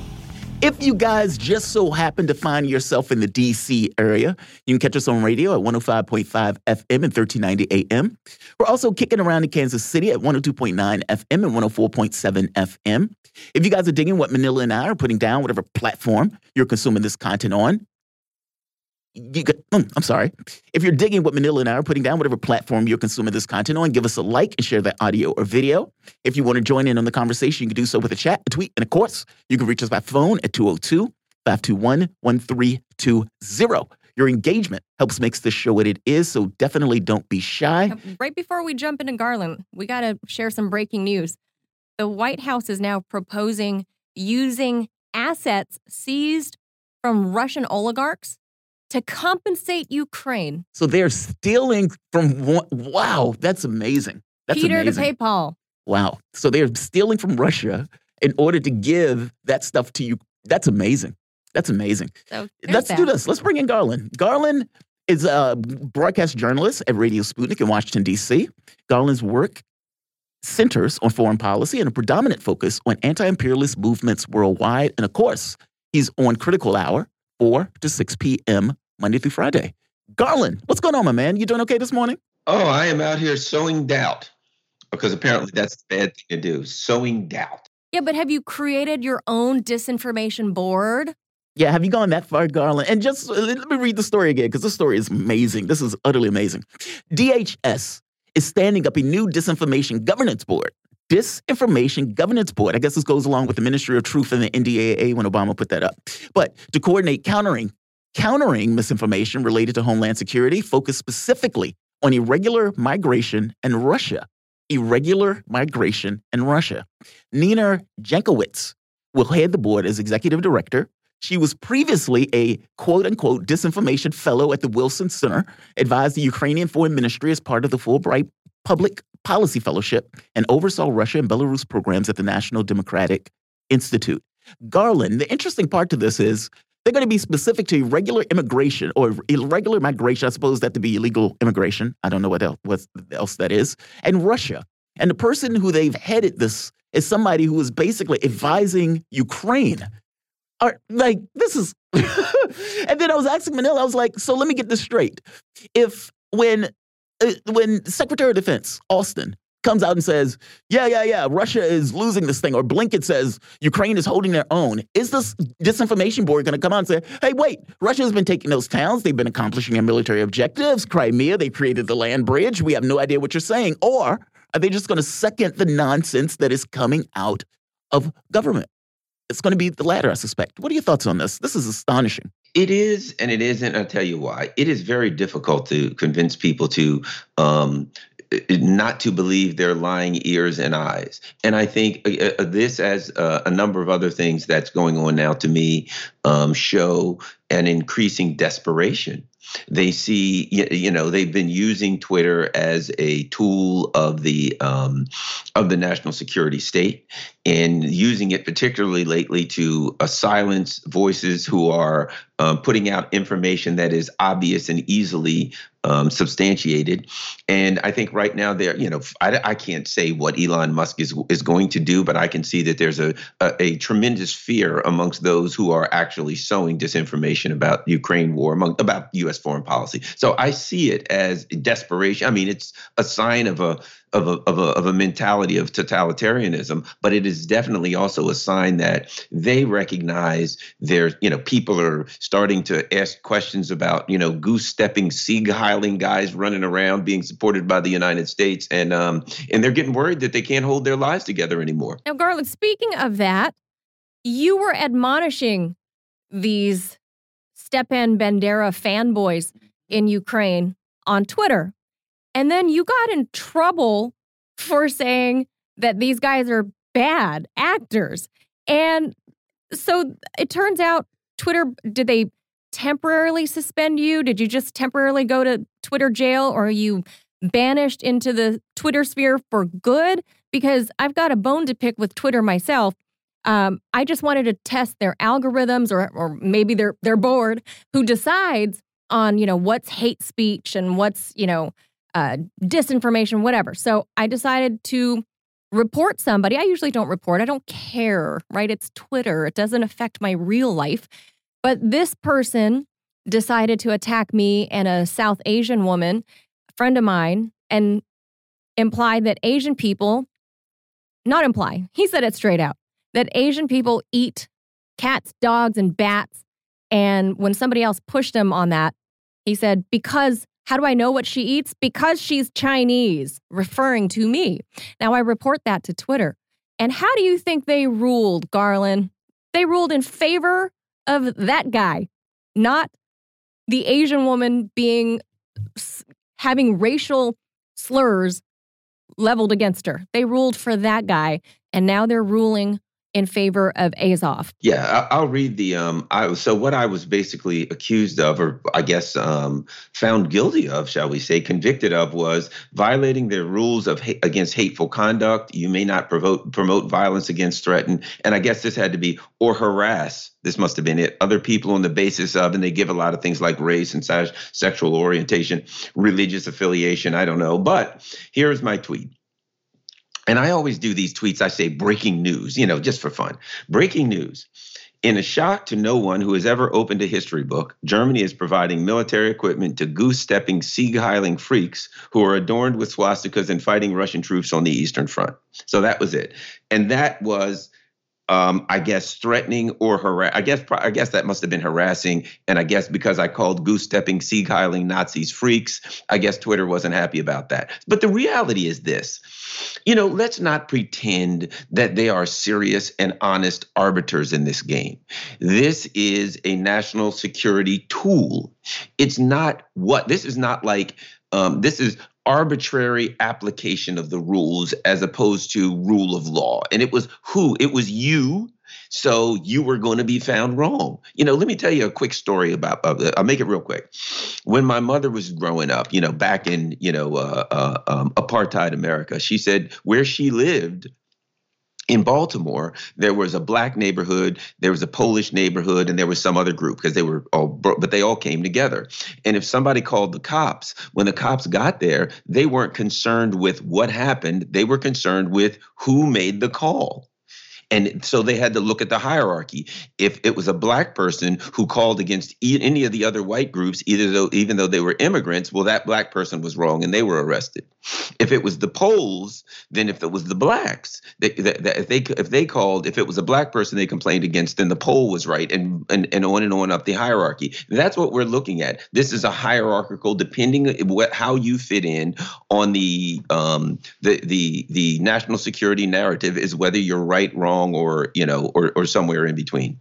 Right, because of my newly granted label of Russian state-affiliated media, I guess that outweighs everything of me being a minority woman, and slandering Chinese people in such a manner, because we're still in COVID, And we're not far off from President Trump, kicking up the dust in this Asian hate stuff. But that's okay. Twitter says it's okay for this guy to say that to me. But God forbid, Garland, how dare you admonish any Nazis? How dare you go after those You're Nazis? racist. How dare you hit those Nazis? Garland, I want to hit, so there are two clips. One has to do with Jen Psaki. And of course, with Elon Musk getting Twitter. And look, I've made the point before. I say it over again. I'm perfectly fine with Musk getting Twitter. By the same token, if we're dependent upon a billionaire to say free speech, we have already lost it. That's assuming we had it in the first place. But in this case, Jen Psaki basically makes a comment on it. They asked her about this. I think this was a couple of days ago. Let's play the clip. Just a quick one on the breaking news, Twitter agreeing to let Elon Musk go through this purchase. Do you have a response to that? And does the White House have any concern that this new agreement might have President Trump back on the platform? Well, I'm not going to comment on a specific transaction. What I can tell you as a general matter, no matter who owns or runs Twitter, the president has long been concerned about the power of large social media platforms, the power they have over our everyday lives, has long argued that tech platforms must be held accountable for the harms they cause. He has been a strong supporter of fundamental reforms to achieve that goal, including reforms to Section 230, enacting antitrust reforms, requiring more transparency, and more. And he's encouraged that there's bipartisan interest in Congress. In terms of what hypothetical policies might happen, I'm just not going to speak to that at this point in time. So now they need to make adjustments to Section 230. We don't have Twitter in our back pocket in the way that we used to have Twitter in our back pocket, where we could basically prevent information from hitting the pages. And to be clear, Russiagate was full of it. It was a complete conspiracy theory that network media ran with for 3 years. And even going with the Hunter Biden laptop stuff, it was Twitter that decided, hey, we're not going to put out this real, legitimate story because it may have an adverse effect to Joe Biden. Meaning, all of these guys were willing to do this stuff. There's not going to be a situation where the government, the disinformation board, is going to come on and say, hey, the Hunter Biden story is probably true, and so you shouldn't lock that up. It's not going to be that, which is kind of the point that I'm getting at is this notion of disinformation is utter nonsense. It sounds like now the government wants to get involved in dealing with the issue of Twitter, and that Elon Musk is going to have to be, I guess, called to account regardless of whether he takes the company private or not. I found this to be astonishing. What are your thoughts on this, Garland? Well, let's start here. Nina Jankovic, she's supposedly going to head the new the DHS Disinformation Government Board. This is her. Let me give you a quote from her that she said to ABC News in October 2020. We should view it, Hunter Biden's laptop, as a Trump campaign product. So she was involved in trying to censor the Hunter Biden story. When it was being, when 51 former intelligence agencies were saying that it had the earmarks of Russian disinformation. So it's clear what's going on here. They picked her specifically because this thing is set up to address their issues. I think that's what we got to get at. Have you ever seen a time? We've seen plenty of lies. Have you ever seen a time when they were so blatant? You know what I mean? It's scary at times. They just come out and they just say, okay, it's 12 o'clock in the afternoon. I guess that means it's midnight. And then if you say no, they say you're sowing doubt and Russian disinformation. It's just gotten so absurd now, So I just think they're swimming against the tide, and we will see greater pushback. But the good thing is this: I think over the last few years, we've gotten some other platforms. They're again, Rumble and Rockfish and Odyssey and other platforms have been born, and people have gone to Telegram. The problem they have is people have discovered other methods to learn information and to pass information and to have discussion. So they're losing control, and they're going to try to control the mechanisms with which they have. And like I said, even Twitter, they're afraid they'll lose control. Even though he's the richest man in the world, they have a fear that maybe he won't go along with every one of their whims. And that's seemed to be exactly what it is. We have one more clip from Ari Melber, and this is from MSNBC. They are melting down, and it's very wild to watch that. He's a fish in water where he doesn't necessarily see the water because all things being equal, to make your point, like you said, this is their side of things.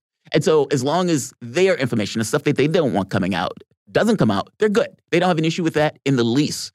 They're concerned with Elon Musk taking it is that information that they don't want to come out may actually come out. And their capability of eliminating various stories, all of that stuff gets undermined the moment that Elon Musk takes it over and decides, hey, maybe I don't want to play ball with you guys.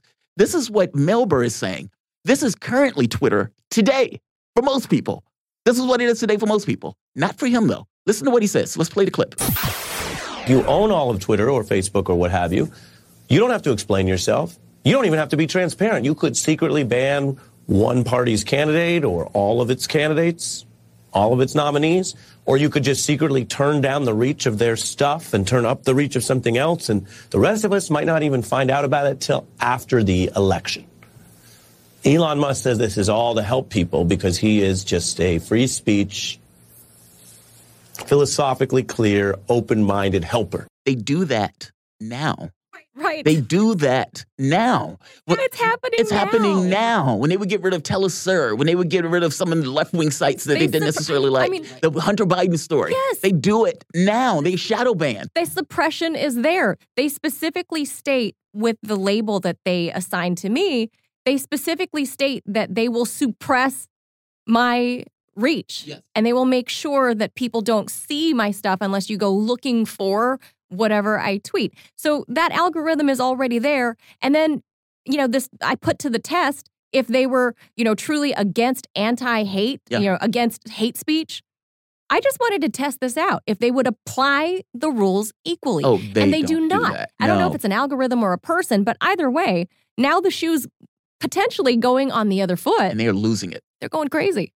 Garland, what are your thoughts? Well, and if you think about what you are doing when you gaslight the world is you're spreading disinformation. You're deliberately implying that something isn't going on. Well, we're afraid they may start shadow banning at a time where they're shadow banning, you name it. So it's intentional spreading of disinformation. And I guess realistically, if we're honest with ourselves, this disinformation governance board is exactly what it says it is. They want to govern the disinformation. They want to come out and say, look, we got to get control of the disinformation, which, again, I'm glad it implies that they feel that they don't have control of the disinformation. And we'll make sure that, what they call disinformation, which is anything that goes against the U.S. national security, foreign policy, and narrative. And I'm not even going to say domestic policy narrative, because the government of the United States no longer has any concern whatsoever with domestic policy. Our government has fully decoupled the political parties, whatever you want to call it, has fully decoupled from its constituencies. No concern whatsoever on what the American people, the plight of the American people. It is a foreign policy neocon monster. This is what, if Americans ever wondered what it would be like if John Bolton and Dick Cheney were in charge, now they know. Very good point. I mean, and yeah, it's unfortunate that this is basically taking place. And people might forget, Obama, under him, the National Defense Authorization Act, they added in that Ministry of Truth thing.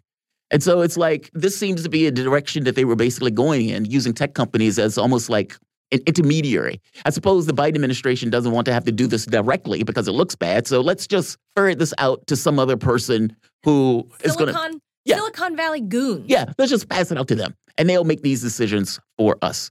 Yeah, it's unfortunate, to put it mildly, in a country with a First Amendment, that these guys are coming up with something like this. Garland, I wanted to get into also, there's talk about whether or not, and I didn't even know that they were still talking about this, but the Build Back Better. Build Back Better.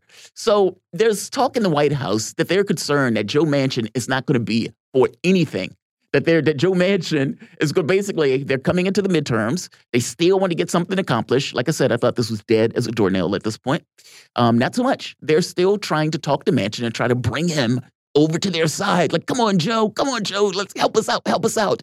Because what they're expecting is a complete catastrophe in the midterms.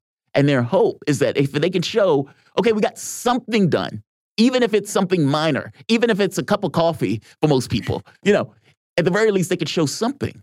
Whereas now, they have nothing to show.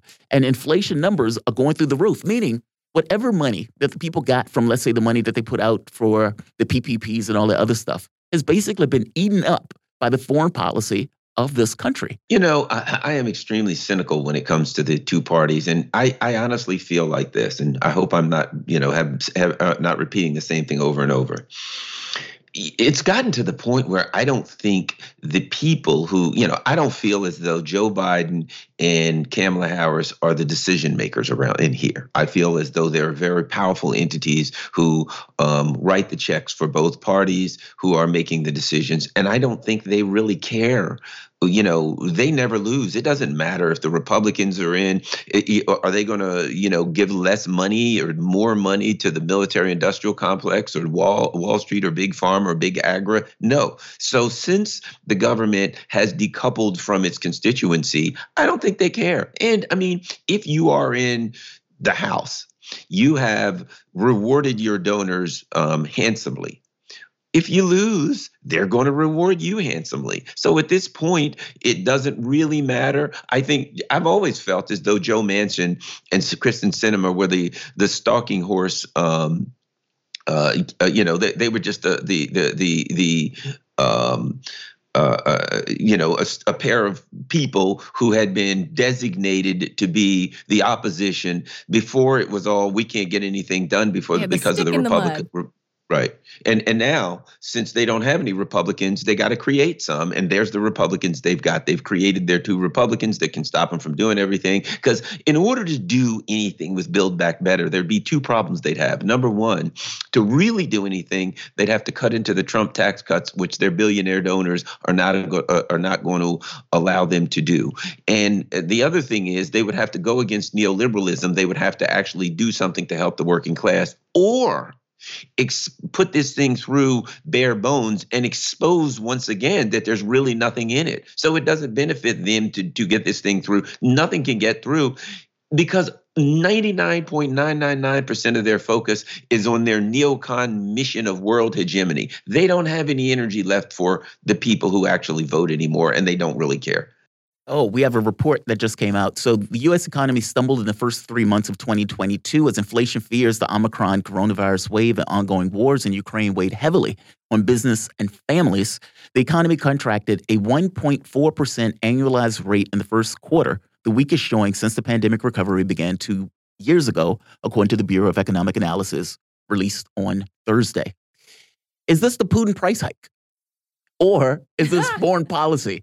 I mean, because keep in mind, that's what we're saying, right? That's what they are trying to get across. They're in their heads. That's the PR scheme. That's the PR scheme.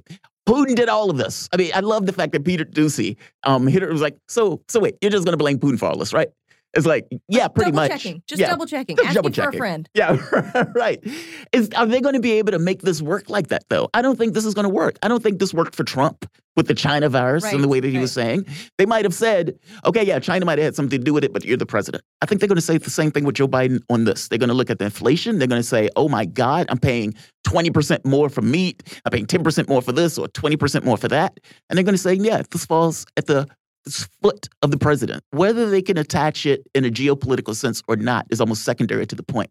The buck stops at Biden. Oh, absolutely. And I mean, the Biden administration is non-existent. The blob is in control of everything. So the Biden administration is not.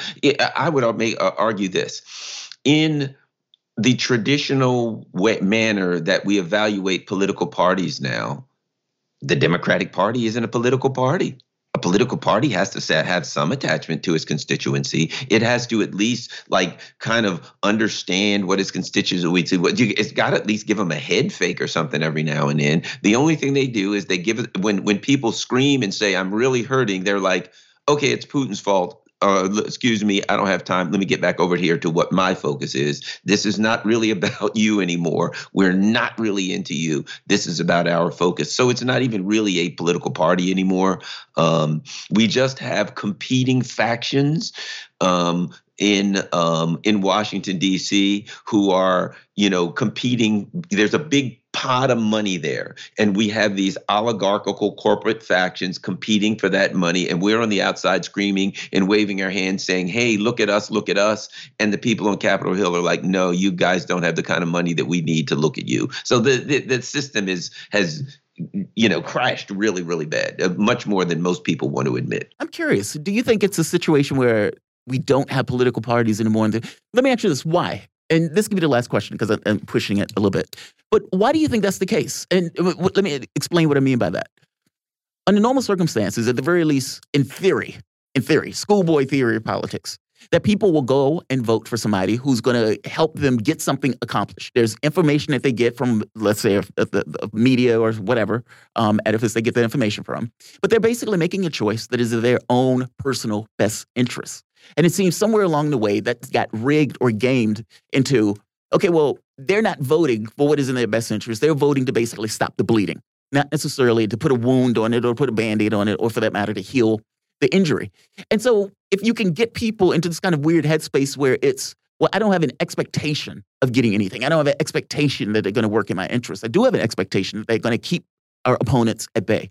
Where it becomes that, where it seems like that becomes the modus operandi. So this notion of aspirational politics, or I'm going to get this done, or I'm going to get that done, and we're going to get rid of homelessness, or we're going to, these kind of big ideas that a country can kind of organize around in order to accomplish various things on the home front.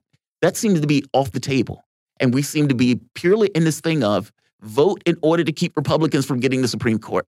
Vote in order to keep the Republicans out of office. Vote to keep the Democrats out of office. This is just, how did we get here?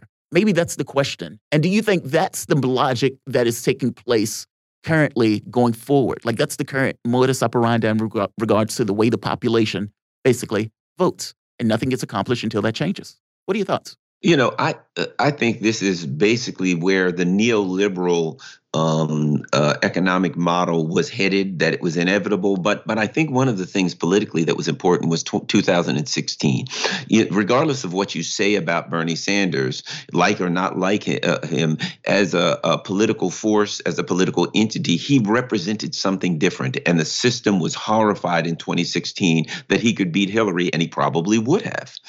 And at that point, they were smoked out. They were forced out from under their rock, and they had to come out and they had to reveal that they were anti-democracy. And they had to come out and make it clear, we can't let this guy win no matter what. And they used they used the media, they used everything they could, intelligence, you name it. And then comes Trump. And he wasn't, regardless of what you think about Trump, he wasn't part of the system. And they had to do the same thing. And so I think 2016 was a turning point where the economic system and the national security state felt threatened by outsiders, and they were forced to really reveal who they are and what they are and the tactics they use to suppress democracy. And a lot of people woke up and saw the suppression of democracy, and they can't go back to sleep. And now that the cat is out of the bag, I think they just don't care anymore. And they're just like, oh, well, we had to reveal ourselves. We have to do what we need to do to maintain power. And now what we're looking at is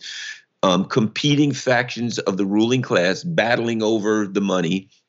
And at the same time, they're using the national security state, the media. They're using every tool that they have to suppress what happens when the inevitable outcome of a collapsing empire, which is internal uprisings, be they physical uprisings or political and emotional uprisings. Wow. Garland, always a pleasure to have you, my man. Always a pleasure. Hey, by the way, do you think Sanders should run again? That was bouncing up in the media. To what end? You know what I mean? To what end? I mean, so he runs. We already know how this works. They rob him, and then he comes back and he helps whoever robbed him. Right. Helps win anyway. We've seen this movie. Yes. This movie has played out several times, so I agree with you on that. The voice that you guys were listening to is Garland Nixon. He's a Sputnik political analyst and co-host of The Critical Hour, airing Monday through Friday from 6 to 8 p.m. Eastern Standard, right here on Radio Sputnik. You can follow Garland as host of The Critical Hour, of course, and you can also find him on Twitter at Garland Nixon. I think he may be back.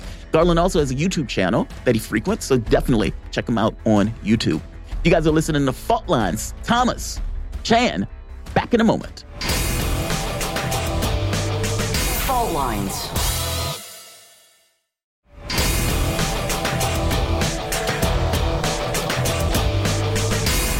Fault Lines. Welcome back to Fault Lines on Radio Sputnik. My name is Jamal Thomas. I'm joined with my co-host, Manila Chan, coming to you live out of our station in Washington, D.C.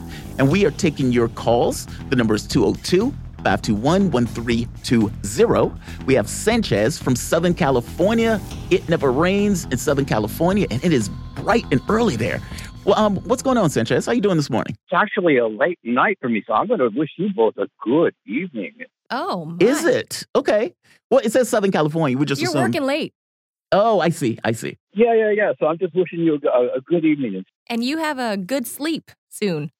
Yes, I do. I'm generally considered a vampire around here because I sleep during the day. But hey, that's what I do. It happens. I wanted to talk to you specifically before I get to the Russian missiles. I wanted to bring up a point with you. I'm so sorry about what happened to your program in question. I was your number one fan. Oh, thank you. That's what got me kicked off of YouTube. I took a portion of the last clip of Michael Maloof, and I would like to read this because it is extremely pertinent to what everything has been discussed in the past couple of hours here. Michael Maloof, the last time you had him on the show, he said this, quote, regarding Russia and Russiagate and the impending war, because it hadn't started before, remember, before you guys got cut off. And his quote here is, this all stems from a hoax in 2016 of Russian collusion with Trump to win the election. Now, the Democrats own this narrative to the point now they're prepared to get this country in a real war. And because I took that clip, and I'm a longtime activist, I was one of the founding members of Occupy LA and RT back when Oscar was still. Wow. Way back then. Yeah. Oh, yeah. No, he was here all the time. I know him. I think he's working in San Diego now. At any rate, they took footage of me. The only cameras that were allowed inside.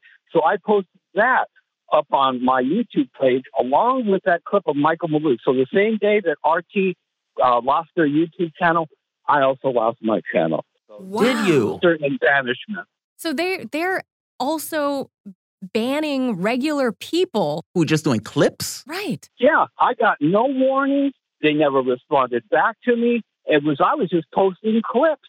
So that clip got me banned. And by the way, Maloof is right about that on some level. Yeah, How's he wrong? He called the Afghanistan withdrawal before, when they announced that they were going to do it. He called it that the Taliban would take over. He said 6 days. It happened more in or he said 10 days and it happened in 6. Oh, so he got it wrong. He was way wrong on that. When the Biden administration said it wouldn't happen for months and maybe a year. So we're not going to see people hanging off of helicopters. No, we just saw them on other airplanes. Maloof knows his stuff, man. He's been at the DOD. He was there for a very long time. And Mike is I hate that he's almost a fortune teller. Well, your interactions with George Gallup, they were wonderful too. But anyway, let me get to this thing. I don't know if you guys were talking about this or not. But in Russia, they just finished over the weekend here testing out what they're calling the SARMAT, brand new nuclear-tipped missiles, intercontinental ballistic missiles that are capable of reaching not only the EU, the UK, but the US. And they're saying that these missiles, SARMAT, SARMAT, or as the Pentagon is calling them, the Satan II, but they're actually called SARMAT, okay? And they should be ready for deployment, according to what they're saying here, by the fall. So whatever hanky-panky that the NATO is doing right now in Ukraine or whatever they're trying to do, they better get their acts together because by the time fall comes, I really don't think Putin's going to be in the mood to play around much. I think he's getting really serious about things. Yeah, I don't think he's generally a guy you mess around with anyways. So they're calling it Satan too. Of course, you already know NATO's been moving eastward. They couldn't go westbound, so they went eastward, and they kept playing with them. And Putin was so chill with everything, and he just was biding his time here. So, of course, everybody was caught off guard to the point right now that, we're in a serious mess here. Well, they shouldn't have been caught off guard, though. I mean, I understand your point. I mean, but it's like you're put in a situation where you have to bide your time because any action that you take is going to have larger geopolitical consequences. And so it's like, okay, they're expanding NATO. What do I do in this moment? Or for that matter, they're taking Ukraine. What do I do in this moment? And eventually you get to the point where you're pushed against the corner where you don't necessarily have a choice but to respond. And so it's like, it's a difficult spot to be in. Yeah, but guys, this is 20 years in the making that NATO has started expanding. I mean, this was starting to happen during the Clinton era, and that was in the 90s. And then also that's when all the big banks and all the, the collusion against the American people began. The Glass-Steagall Act was reversed under Bill Clinton, and then NATO also started expanding under Bill Clinton. After being told they wouldn't. So... Yeah. My man, thank you for this. I appreciate Sanchez, this call. Please call back. I'm a SoCal girl myself, so it's nice to talk to another SoCaler. You're a homegirl. I am. I'm from proudly Whittier, California. Chico Rivera. Hey. Pioneer High School grad. What? Yeah. No, I'll talk to you soon. Have a good one, my man. Thank you for the call. And Bye-bye, again, Maloof is right. I mean, like, if you think about it, my contention was always that there's no reason to believe that the energy that was put out with the Russiagate stuff was going to stop on a dime. Meaning, the moment that another Democrat gets in office, all of that stuff comes into play because all of that stuff is part of a conspiracy theory that these guys are basically running on as their logic and basis of operation. And so it's like at the point where you have Putin saying, look, they're not going to be a part of NATO. We need to negotiate around security concerns. If these guys weren't so in their head about the Trump-Russia stuff, would they be more inclined to come to some level of an agreement? Even if it was bellicose, even if it was belligerent, still, at the very least behind the scenes, okay, we don't want a larger conflict. And I think for me, and from my standpoint, I don't know the answer to that. I think I think this is a culmination of policy that's been taking place for the last 30 years, that this was expected and wanted, regardless. Yeah, I mean, I would go back to the Bill Clinton era, and this decision to make Russia the enemy was not thought up in 2016. This has been cooked up for about 25 years. And because, guys, this is a bureaucracy. It takes a long time to make things happen. And it's got to be a slow creep, right? Mission creep happens, but it happens slowly. That's why it's called a slow creep. But I would argue that this started under Bill Clinton. And it doesn't matter that the next president was a Republican or the previous one. It doesn't matter. Kept same policy. It doesn't matter if there's a D or an R in the Oval Office, because the deep state policy forever, permanent Washington has already made that decision. Yeah. And the powers that be that control permanent Washington will make sure, come hell or high water, that plan is executed. So it was decided long ago, probably immediately after the Soviet Union fell. They probably decided then that, all right, we got to make this the boogeyman again. Full spectrum dominance. So we would not have another power center arise from the remnants of the Soviet Union. That was basically the policy. And we found out just as the incursion into Ukraine happened, that Vladimir Putin revealed for the first time publicly that when he met with Bill Clinton, I forget where, but I feel like it was somewhere in Asia, but he revealed that in the 90s he met, it was before he was president, he met with Bill Clinton and he asked if he could join, if Russia, the Federation, could join NATO. And Bill Clinton basically laughed him off and said no. Yeah. Yeah. So what does that say? Because NATO's point was Russia and the Soviet Union, basically. Yeah. Let's do this. We have one more caller, Tarif from New Orleans. What's going on, Tarif? Hey, Tarif. Thank y'all for taking my call. I have two comments. First, I have to say free Julian Assange. First comment is this. They're opening up a corridor for Azovstal, the people that's trapped in the basement. If they have any citizens down, the Russians are going to be working with the Red Cross and the UN.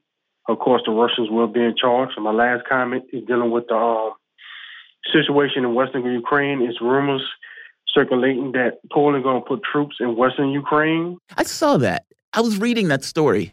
But go ahead. I'm sorry. Yeah, they're talking about taking part of Ukraine for some reunification. And also, if they do that, that's going to just make the Azov, the neo-Nazis, banner rights upset. And you never know, they might get in a conflict with them. It is uber bizarre. Tarif, thank you. And I just read the top part. Intelligence obtained by... I read it and then next headline. But Tarif, good story. You guys are listening to Fault Lines. Thomas, Chan, back in a moment. Fault Lines.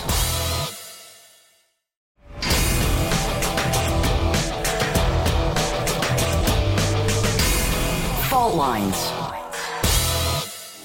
Live from the divided states of America, precipitously perched at the edge of this resilient and exploited globe. Welcome to your context lens for the American perspective.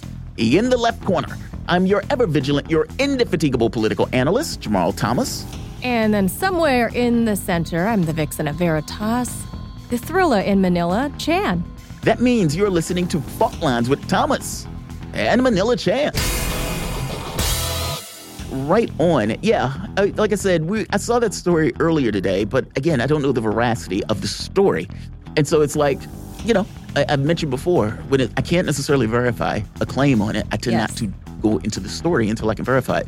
But basically what Tarif was saying was the way the story was going. And it said something, Russian spy boss reveals Polish plans to basically split Ukraine. Again, no way to know the veracity of that story. And the consequences of that would be astonishing and unpredictable, to put it mildly. Because that would officially bring NATO into the war. Exactly. That literally will bring NATO into the war. That is how World War III happens. Yeah. So I don't know the... Yeah, again, the gravity of that would be the ramifications require more information to nail that down. To be clear, we cannot confirm that is a fact at this time. Exactly. But that is a story that is floating around out there in the ether. Yes. And obviously because our friend Tarif found it. He read it somewhere. Yes. But that is yet to be seen because those consequences are so great. Monstrous. And would be terrible for the world. Yes. I mean, to put it mildly, that is an understatement. So. Because guaranteed there would be dead Polish soldiers. Guaranteed. Yeah. And it drags NATO into the war almost immediately under this guise of, okay, we're going to split Ukraine up. So, yeah, keep an eye on it, I suppose. But, yeah, that would be dramatically bad. And that would be and look, from the standpoint of Poland, they seem to be getting... Look, this war clearly is not going the way that the West intended it to go. That seems to be obvious. From the standpoint of Ukraine losing it, not being able to hold their grounds, Russia has been basically taking towns and territory and continue to encircle many of the forces that are in Ukraine. Some of the images and pictures that are coming out are showing increasingly older people, seemingly reservists, as opposed to kind of the men who are fighting in these conflicts. The number of people that have been dying have been increasing. And so they are not winning this.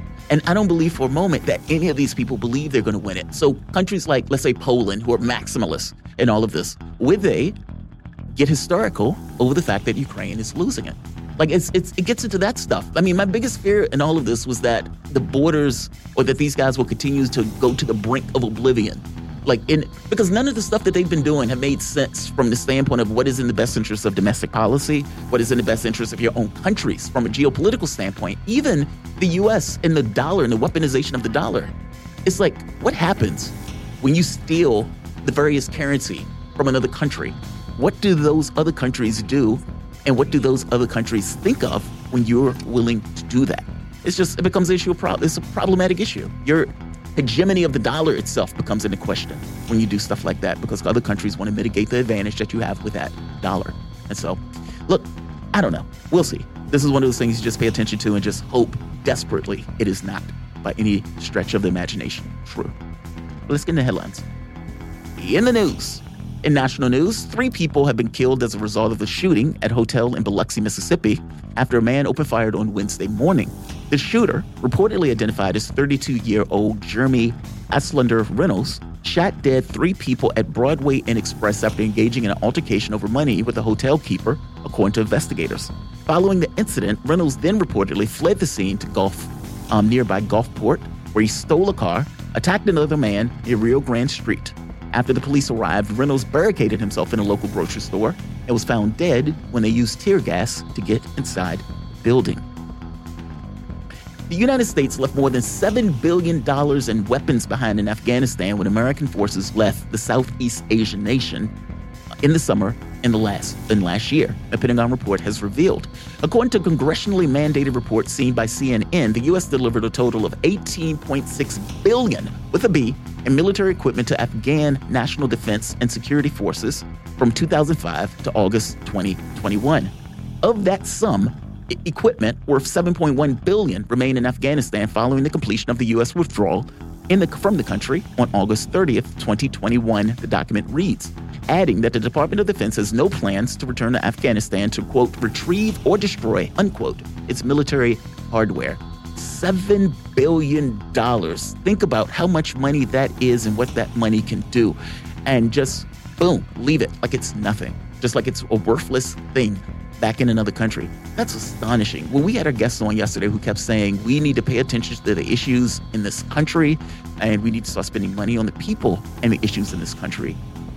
That story, man, it's $7 billion that they basically up in smoke.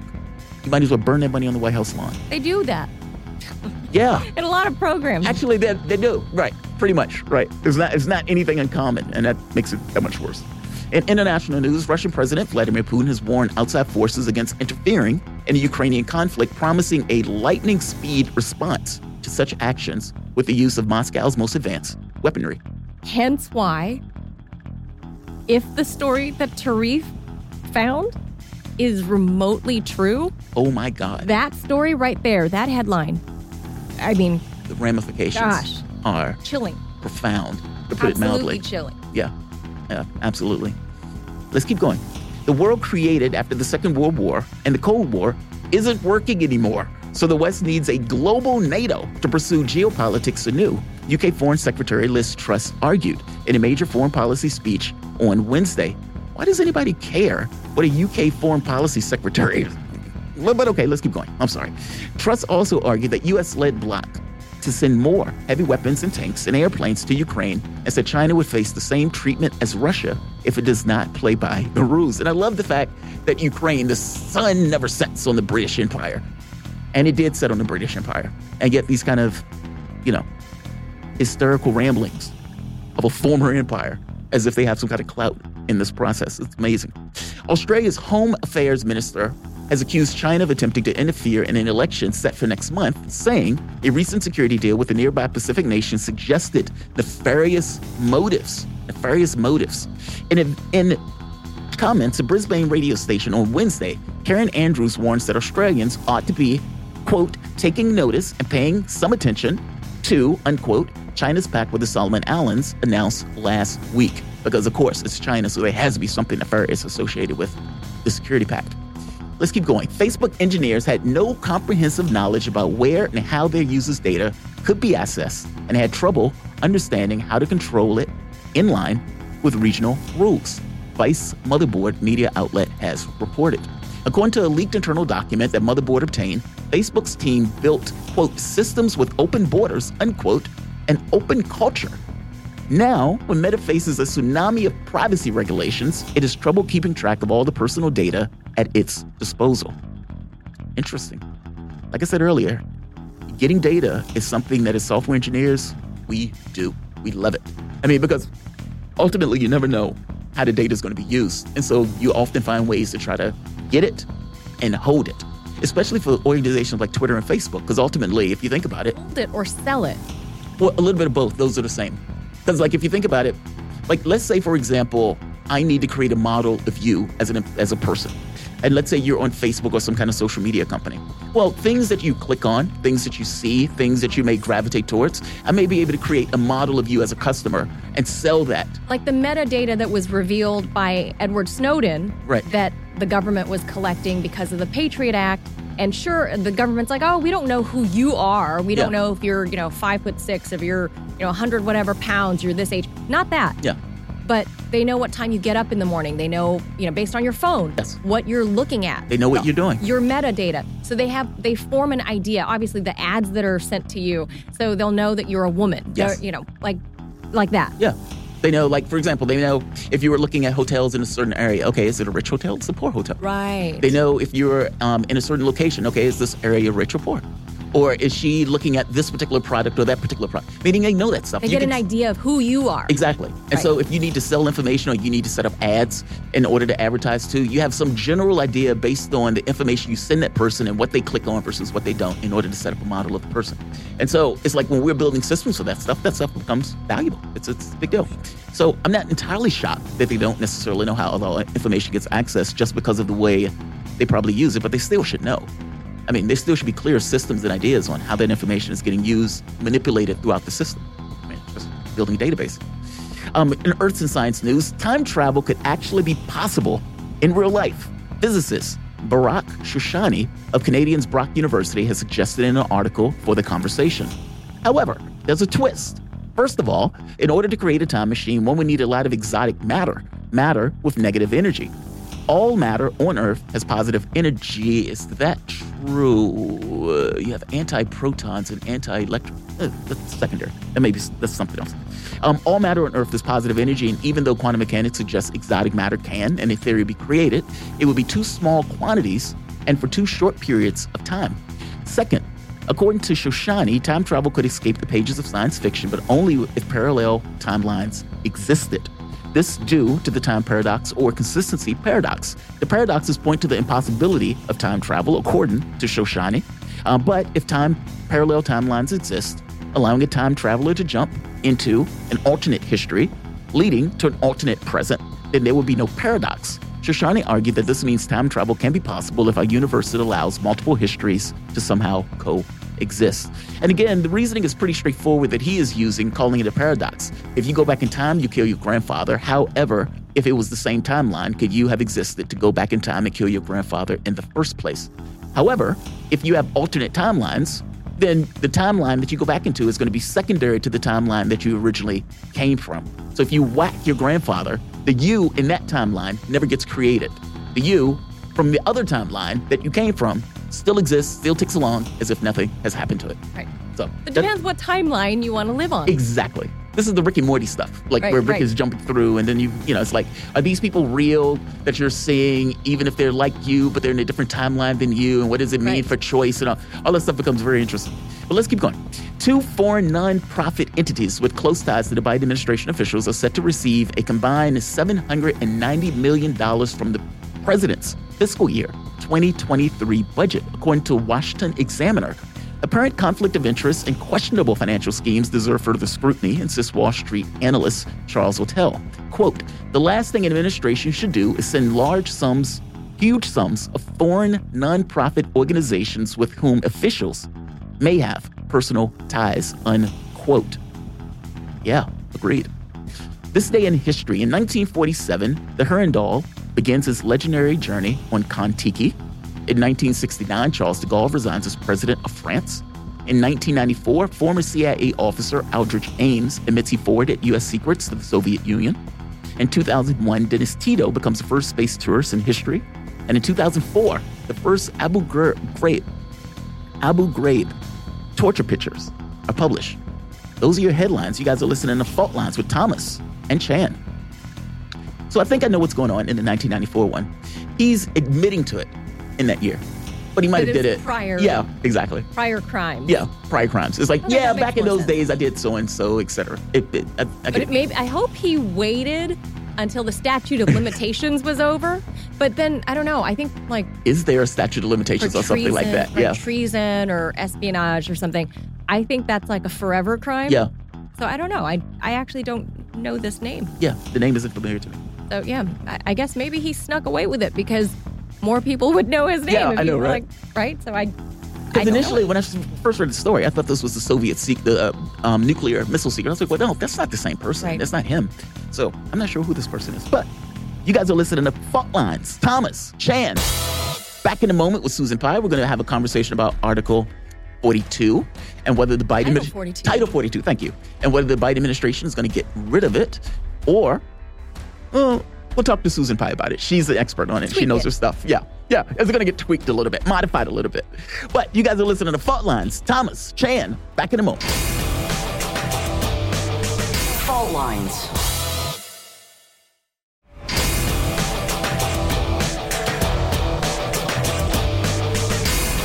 Fault Lines.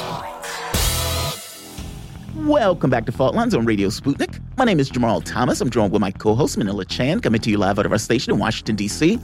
If you guys just so happen to find us or find yourself in the D.C. area, you can catch us on radio at 105.5 FM and 1390 AM. We're also kicking around in Kansas City at 102.9 FM and 104.7 FM. If you guys are digging what Manila and I are putting down, whatever platform you're consuming this content on, give us a like and share that audio or video. If you want to join in on the conversation, you can do so with a chat, a tweet, and of course, you can reach us by phone at 521-1320. Your engagement helps make this show what it is, so definitely don't be shy. So we're still having this conversation about immigration, and this conversation has been centered around Title 42. And what this basically boils down to is a way for the administration to get rid of a person and prevent them from requesting asylum. You could basically deport without allowing the asylum claim. Now, before Biden came into office and Democrats came into office, they say this is horrendous, this is illegal, this is against the law, this is horrendous from a moral standpoint, an ethical standpoint, et cetera. This is not who we are, this is not our values. And of course, at the point where they get in office and you have all sorts of issues at the border, well, that becomes somewhat of a secondary question, and at the very least a debate within the context of the administration on what to do about this issue, especially considering that a large number of immigrants coming into the country was not something they could deal with when Biden first got into office. And I suspect they don't have an answer for it now. To have a conversation about what's going on around Title 42, we're joined with the one and only, one of our favorite people, Susan Pai. She's a nationally recognized speaker, lawyer, and writer. She's a front-page featured Huffington Post writer on immigration issues and has submitted congressional testimony on humanitarian immigration issues. Susan, thank you for joining us this morning. How you doing? Hi, I'm fine, Jamal. How are you guys? We are doing great, better that you are joining us. And I wanted to get your take on this. You have been, I was telling Manila, I was like, she has opened my eyes on this immigration issue in a way that I don't think anybody has up to this point. I mean, your explanation of what immigrants have to go through and coming into the country trying to become naturalized citizens of the country was kind of astonishing to me. The idea that you would wait almost a decade, and then over the course of that decade, only about less than 10% ever gets approved. And so when you think of the mechanics, a person comes into the country, a person may get a job, they may have a family, they may have all of these kind of vestiges that they've created in the society itself. And of those people, only less than 10% would ever get the nod of being able to stay. The other 90% basically being deported or being illegal in the country. Like, that's astonishing to me that we have a system like that. And now we bring in Title 42, that basically was trying to prevent people from making asylum claims because of the levels of immigration that we were dealing with and that we could not accommodate. So what is going on currently around this conversation about Title 42? And what is the Biden administration coming to regarding a conclusion on this issue? Well, as you may have heard, 3 states, including Louisiana and Missouri, filed a lawsuit to stop the Biden administration from terminating what we call Title 42 expulsions. And Title 42 expulsions are a public health measure. And so the reasoning behind those expulsions is we don't want, it's because of COVID concerns. So when the migrants present at the southern border, we don't even let them claim asylum before expelling them under Title 42 back to their home country. The lawsuit has actually been successful to the point of issuing a temporary restraining order against the Biden administration from ending Title 42 expulsions on May 23rd. But the plaintiffs and the defendants, the states and the Biden administration, go back to court on May 13th. In the interim, right before the judge issued the temporary restraining order against ending Title 42, the administration did finally come out with like a 20-page memo on their plan for the expected surge in migrants at the end of Title 42, which was supposed to be May 23rd. And basically, they're just talking about the same things that they've done before, like surging resources to the border, becoming more efficient, working more closely with NGOs. But in the end, in that memo, they say we are operating within a fundamentally broken immigration system that only Congress can fix. So they're only saying that they can only do what they can do. Now, the one interesting thing, I think there's a disconnect between I don't know why they don't have like an expert on immigration, maybe consulting with the court as a neutral witness on this lawsuit, because the judge is saying that he wants to continue to maintain the levels of Title 42 expulsions over what we call expedited removals, which is a deportation from the border.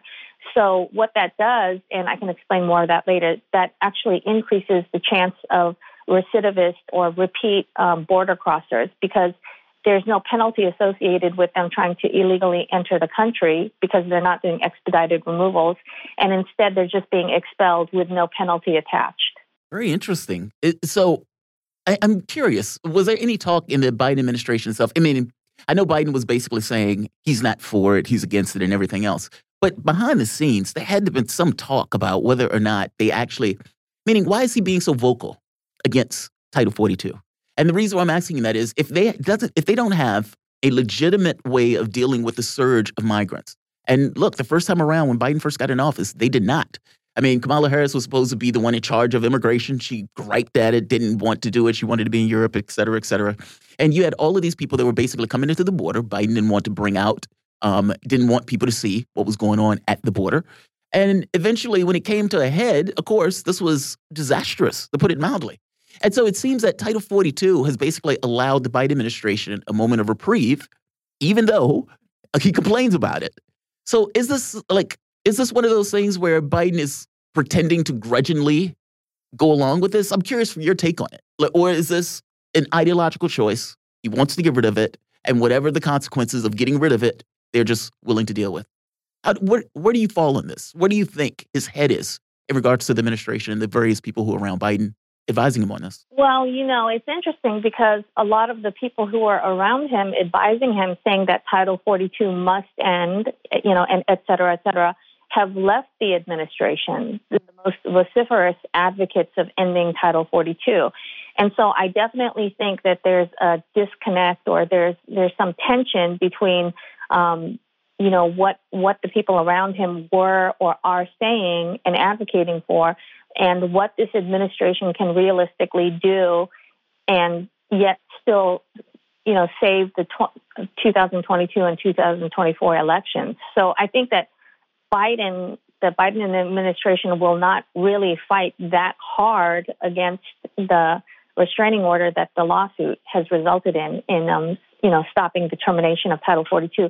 And probably that's what we'll see on May 13th. The other thing you can look at is, will the Biden administration come out with what we call Administrative Procedures Act rulemaking, which, delineates the end of Title 42, which is the proper thing that this judge is saying they should have done. And if they don't, then I think you can see that the administration doesn't really want to fight against what this judge is doing. Yesterday, the DHS Secretary Alejandro Mayorkas testified in front of the House Homeland Security Committee.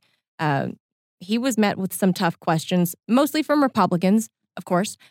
Today, it's probably happening any minute now, the DHS Secretary will address the House Judiciary Committee. Now, that is the very fiery confrontations we usually see, because pretty much everybody in that committee was some sort of lawyer or litigator, and so they're used to the dog and pony show and firing off tough questions, no matter who's administration or who's in the White House.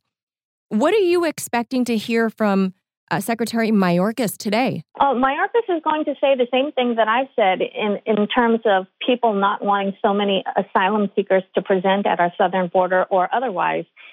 You have to go all the way back to the original law that was passed in the 60s and the international agreements that we've signed on to that legally allow people to present at the border and make asylum claims, whether or not the vast majority of them are eventually denied. And so he's going to say exactly what he said in the April 26th memo that they put out, which is that they're operating within a fundamentally broken immigration system and only Congress can fix it. So he's going to shift the blame directly back onto Congress. I'm curious, what would that look like? I mean, when I brought you in, and one of the things that I guess the most shocking aspect of the immigration system has to do with the amount of time that people have to basically wait and not know, like wait in limbo and not know necessarily whether or not they're going to be allowed into the country or not, especially considering they're making their lives in the meantime. What would it take to fix this immigration system? I mean, even within the powers of the Biden administration currently, and I understand that some of this is going to take an act of law, but within the context of, let's say, not an act of law, just within the powers that the Biden administration has, for one, but also from the standpoint of law, what would it take to fix it if you could had a magic wand? So from the the standpoint of the law, you would actually need to repeal the law that allows people to claim asylum at the border or somehow constrict it. And that would also have to mirror, what we have signed on to as international signatories, like on UN humanitarian law, things like that. So I don't see that is going to happen. And so what the Biden administration can do in the interim is, well, the only thing I think that they can do is they can set up like a rocket docket system with courts at the border who are fielded by administrative judges that only do asylum cases, kind of similar to what we saw in decades past with foreclosure courts. And although that had a lot of problems, in the rocket docket, we would expect that, we might see the same thing in the arguments against due process and things like that if they set up such a system at the border. But right now we have 1.5 million cases backlogged in immigration court, and we only have 500 immigration judges. Oh, gosh. If we were to increase the number of asylum officers at the border to 5,000, if an asylum officer rejects your credible fear claim, it automatically gets kicked back to the asylum court, to the immigration court system. So I think what they're going to have to do is come up with a different court system that's specifically for asylum seekers. I just want to repeat that. 1.5 million claims backlogged with only 500 judges? Did I hear that right? And the numbers keep coming. So it keeps mounting. This is Susan's talking about just the backlog. Susan, can I pick your brain about another area that I feel like a lot of people have forgotten about, and that is of DACA and the Dreamers. That is still out there. The Biden administration really hasn't said too much about it. Do you know what's happening in that world and the millions, I suspect over 1 million people that have claimed or have filed under the Dreamers Act? Right. It's about 800,000. And, so that's, yes, close to that 1 million figure. And they remain in the same situation that they remained in under the Obama administration. So they're in the same situation. They're just, they have what we call deferred action, which is like a postponed deportation for childhood arrivals. And so there's been no movement on that whatsoever. I know every once in a while the House will come out and say that, okay, we passed this thing for Dreamers, but it doesn't matter what they say, because if they don't have the Senate, then nothing that they do matters. So it's at the same place that it was years past. So it's still totally in limbo. So nothing happened since Obama. Trump didn't do anything, and Biden hasn't taken any action either. Correct. And the people who are vociferously advocating for the end of Title 42 are also the people who are vociferously advocating for Dreamers. But those people, the most vociferous advocates of the Biden administration, have left. That is so interesting. So in one case, you have a system, man, this is so bizarre, because it seems like they're making these it's a broken system, and they're making these alterations to a system that's already broken. So in one sense, you have DACA, or Dreamers, that Obama gave a pass to using executive order. If I remember correctly, Donald Trump, correct me if I'm wrong, tried to get rid of it, but he didn't give a reason and rationale for it. Because he didn't give a reason and rationale for it, the court case was basically thrown out. Meaning, even though it's an executive order, you still have to give a reason for your getting rid of or removing that executive order. Trump didn't come up with a legitimate one, apparently, in which case DACA continued. And so now you have Title 47 in one sense, and you have DACA in another sense. That's so weird. That's so bizarre to me. Did I articulate that correctly, by the way, about what took place during Trump for DACA? Yes. So it all has to do with executive orders and Administrative Procedures Act rulemaking.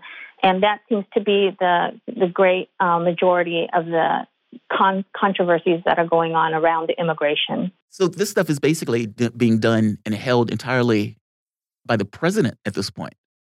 I mean, whether that's 47 or whether that's DACA, both of these, 42, I'm sorry. I keep saying 47. In my head, for some reason, the 7 wants to keep coming up. But whether it's Title 42 or whether it's DACA, both of these things are like basically executive orders. Well, Title 42, remember, was from Walensky making a public health, policy with regards to COVID. And DACA is, yes, by executive order, and Trump was, as you said, unsuccessful in challenging it to end it. So, these are all bandages on the great, problem that is foundational, profoundly broken immigration system, that we currently find ourselves in. And, Secretary Mayorkas is right. Fundamentally, this is a congressional issue that requires a legislative fix, because everything else is just a Band-Aid on the deep wounds, that is immigration. Susan, what about in recent weeks, and I think it's still continuing, in recent weeks, Texas Governor Greg Abbott has been busing the undocumented immigrants that pass through in Texas, shipping them out here to Washington, D.C., and dropping them on Congress's doorstep.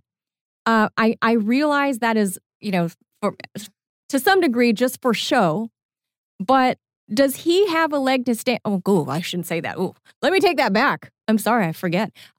Does he have a right to, number one, do something like that?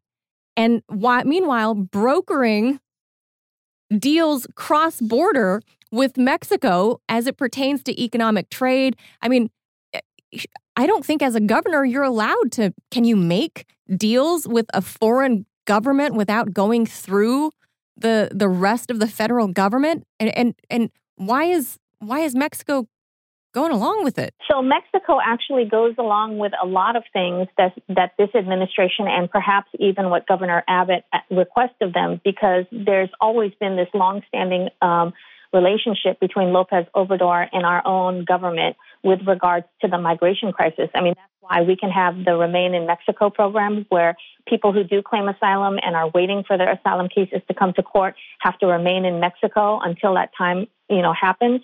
As far as Abbott, shipping migrants who've claimed asylum to other states, well, that's not really that much different than what Secretary Mayorkas says he's going to do as part of addressing the surge at the border, which is relieving the pressure points in certain bottlenecks at one point in the border and shipping them to other points at the border for processing, so that the pressure is more evenly distributed along the southern border as opposed to bottleneck in one place.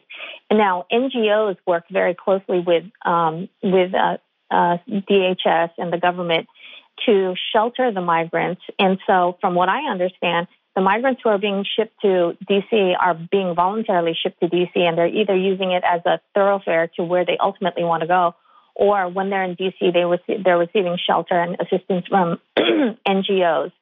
So it's a publicity stunt, but I don't know how effective it is. I'm curious about something else. It is a publicity stunt. And, who knows if Abbott is trying to feather his own political nest, I suppose. I'm curious, though, about what's taking place in Ukraine on the notion of immigration.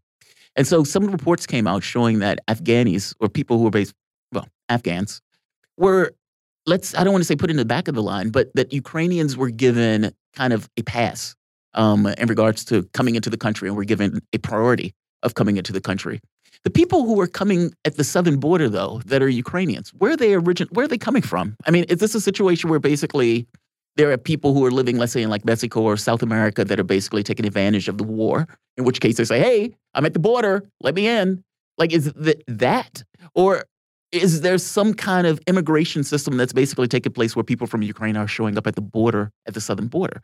I had a hard time understanding what was going on with that. Could you explain that for me? Yeah, so just recently the administration began a program for Ukrainians called United for Ukraine, which gives them a process to enter the United States under humanitarian parole from wherever they are now, whether it's in Ukraine or from like Germany or Poland. However, that was just about a week ago, I believe. Yeah, last month, maybe this past Monday, actually.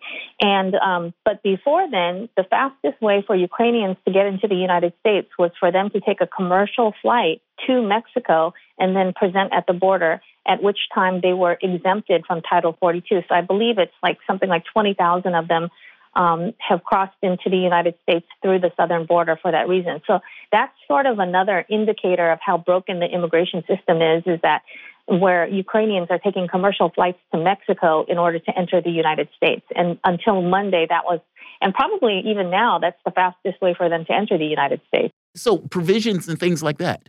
Is there any kind of, like, I hope that makes sense. When they come into the country, are they coming in under their own steam? Is there some kind of program that basically pays for them to immigrate here? Like, what goes on in regards to the way that is set up in a financial sense? I mean, because I would imagine people who are coming from Afghanistan are not getting any kind of support or additional help. But correct me if I'm wrong.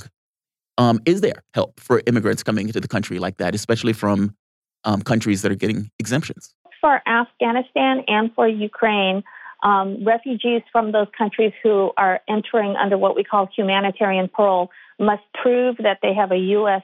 citizen financial sponsor who will provide for them for at least a year, provide food and housing and whatever their needs are for at least a year. So that's one very strict requirement in both cases for Ukraine and Afghanistan. Okay, so that's basically how, so that's how the process works.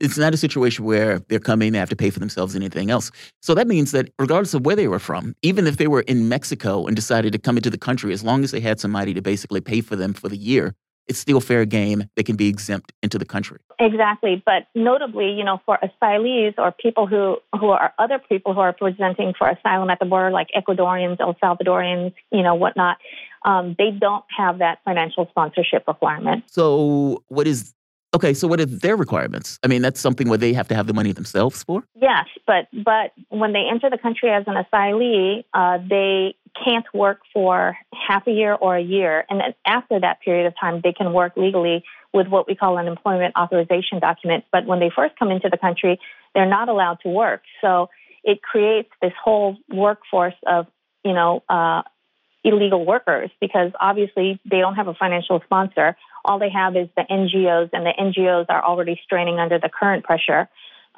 So, yes, I'm sure the majority of them end up having to work just to survive. Gotcha. What about all this talk, Susan, of giving the Ukrainian refugees, basically letting them cut in line of other refugees? And I know a lot of Afghan, I would say, advocate groups are very upset about that, because obviously we left that country in a hurry after 20 years, and and we saw last year, a mass migration process. They came over here to Nova, Northern Virginia College, to try to sort them out, do the COVID test and all that. But now suddenly there's a halt to that, and they're letting the Ukrainian refugees cut in line. What kind of process did the government have to go through to basically let these people cut in line? They didn't have to go through any process. They just decided that they would exempt Ukrainians from Title 42. Wow. Additionally, they have less restrictive requirements for applying for humanitarian parole, which is the same thing Afghans are applying under, is humanitarian parole. And what we've seen from the Afghan humanitarian parole applicants is that a vast majority of them are being rejected, whereas with the Ukrainians, we're not seeing that. So I don't know if that's because there's an active war in Ukraine, and it's more like the situation that we had in the years past with the former Yugoslavia or Vietnam or Korea. So I think it's during times of active war, they're going to treat those groups of foreign nationals differently than everybody else. Susan, if you had to speculate how this was going to turn out in the next few months, what would it be? I'm just curious. I don't think the Biden administration is going to set forth a rule, to formally end Title 42.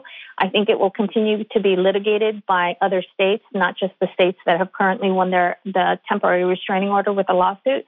And so I think it'll just drag on, and the Biden administration will be like sort of weekly saying we want to end Title 42, but then not really fighting very hard against the opponents of that. And so it'll continue on, I think, past the midterm elections. And do you think that there will be consequences one way or the other? I mean, because there are various Democrats, like you said, many of the proponents and the people who are pushing for DACA are completely against Title 42. And so I guess my thing is there enough pressure in the administration for them to get rid of Title 42? And do those people get the significance electorally of them doing so? Because they don't seem to get the significance of it, nor do they seem to have an answer. Meaning, it seems like it's an ideological position without a practical solution for the problem itself once you get rid of the ideological position. Yes, I agree. I think it's only the most vociferous advocates on the left, and perhaps more left than to the center left, that are against Title 42 and that want something to happen for Dreamers, they're in the same boat, but they don't represent the majority of voters in the middle. So I think as a result, the middle position will be just the status quo, how it is now. Susan, thank you for this. I always enjoy your commentary on this because, like I said, it's one of those issues that often remains in the dark. And, this is something that you cover, is something that you deal with professionally.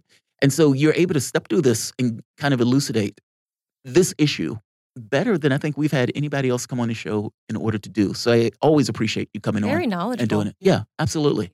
So the voice that you guys were listening to is Susan Pai. She's a nationally recognized speaker, lawyer, and writer. She's a front-page featured Huffington Post writer on immigration issues and has submitted congressional testimony on humanitarian immigration issues. You guys are listening to Fault Lines. Thomas, Manila Chan, back in a moment. Fault Lines.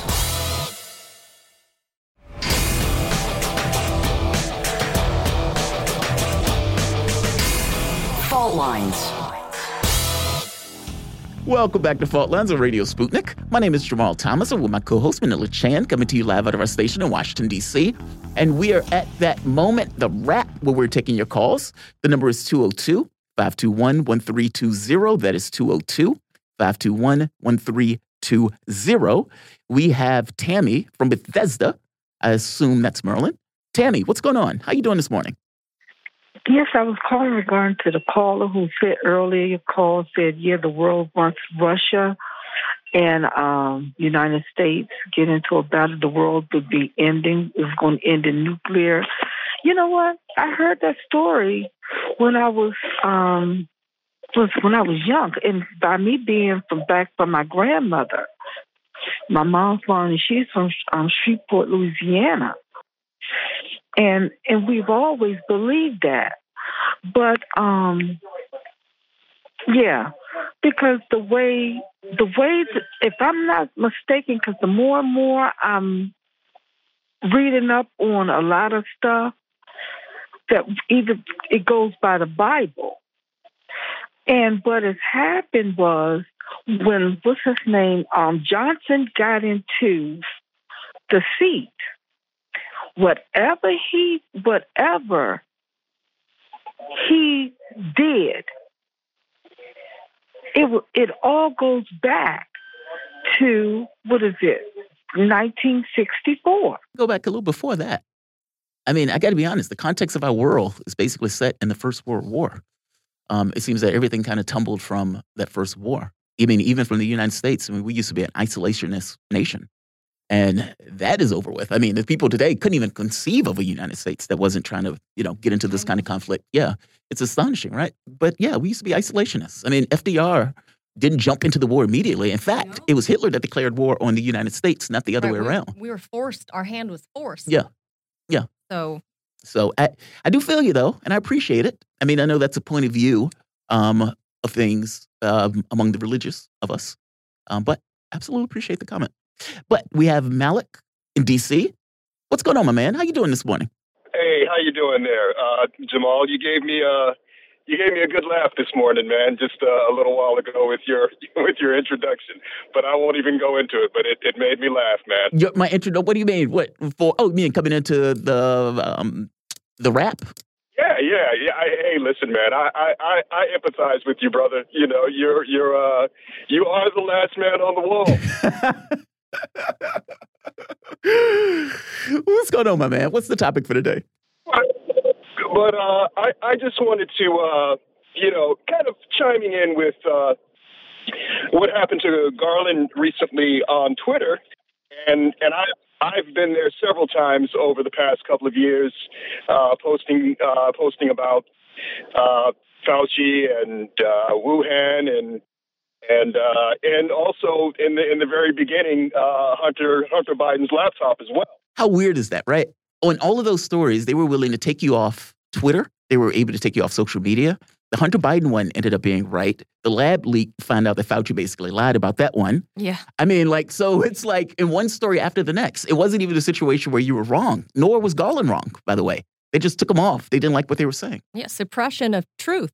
Right, exactly. And listen, I've often said, I'm left of a lot of people. And in particular, I have a question. What would you call a nation that consistently, over its modern history, consistently supports the most reactionary forces, the most violent forces, the most reactionary, the most reactionary forces all over the world, and now is funding a Nazi regime, I'm going too far, a sympathetic, and I'm actually at the point where, I am want to dub our liberal friends Nazi sympathizers, but what would you call a nation that consistently does this? Put that on me? What do you call a nation that does this constantly?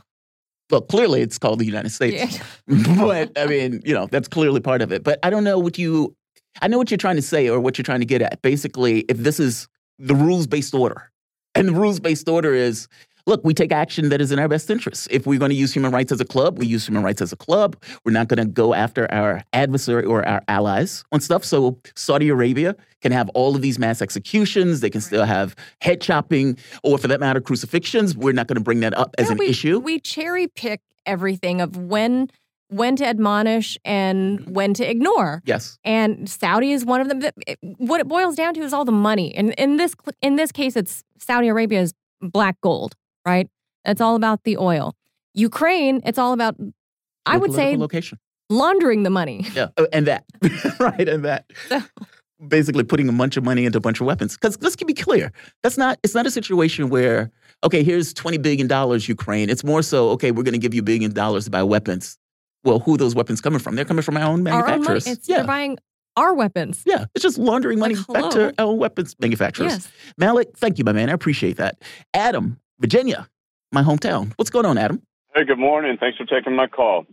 I would love to expand on what the previous caller was talking about. It is a religious aspect to this anti-communist fervor, and in this version, the 2.0, 2.1, whatever you want to call that, is and yes, much earlier than 1964. I agree with you, Jamal. I would say even earlier than the 1940s, because not only did we send military in under, President Wilson.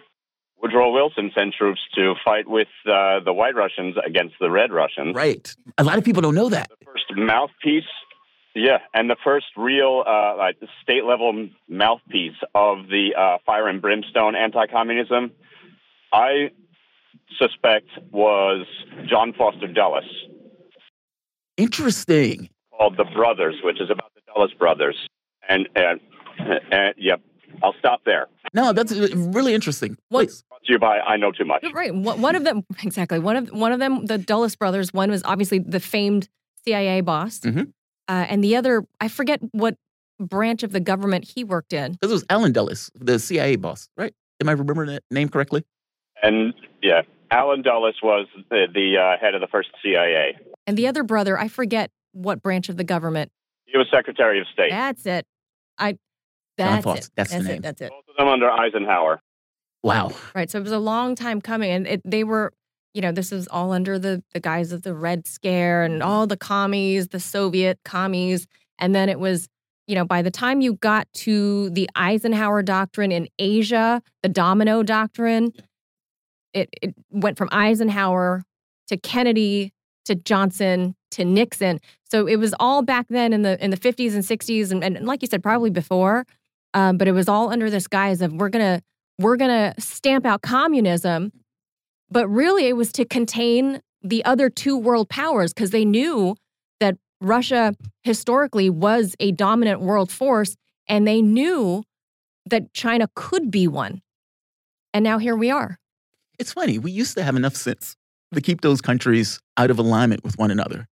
And it seems that they push them together. Yeah, it's so weird. It seems like, I know for myself, it's like sometimes you may think that you've been so successful that it is just almost cosmic.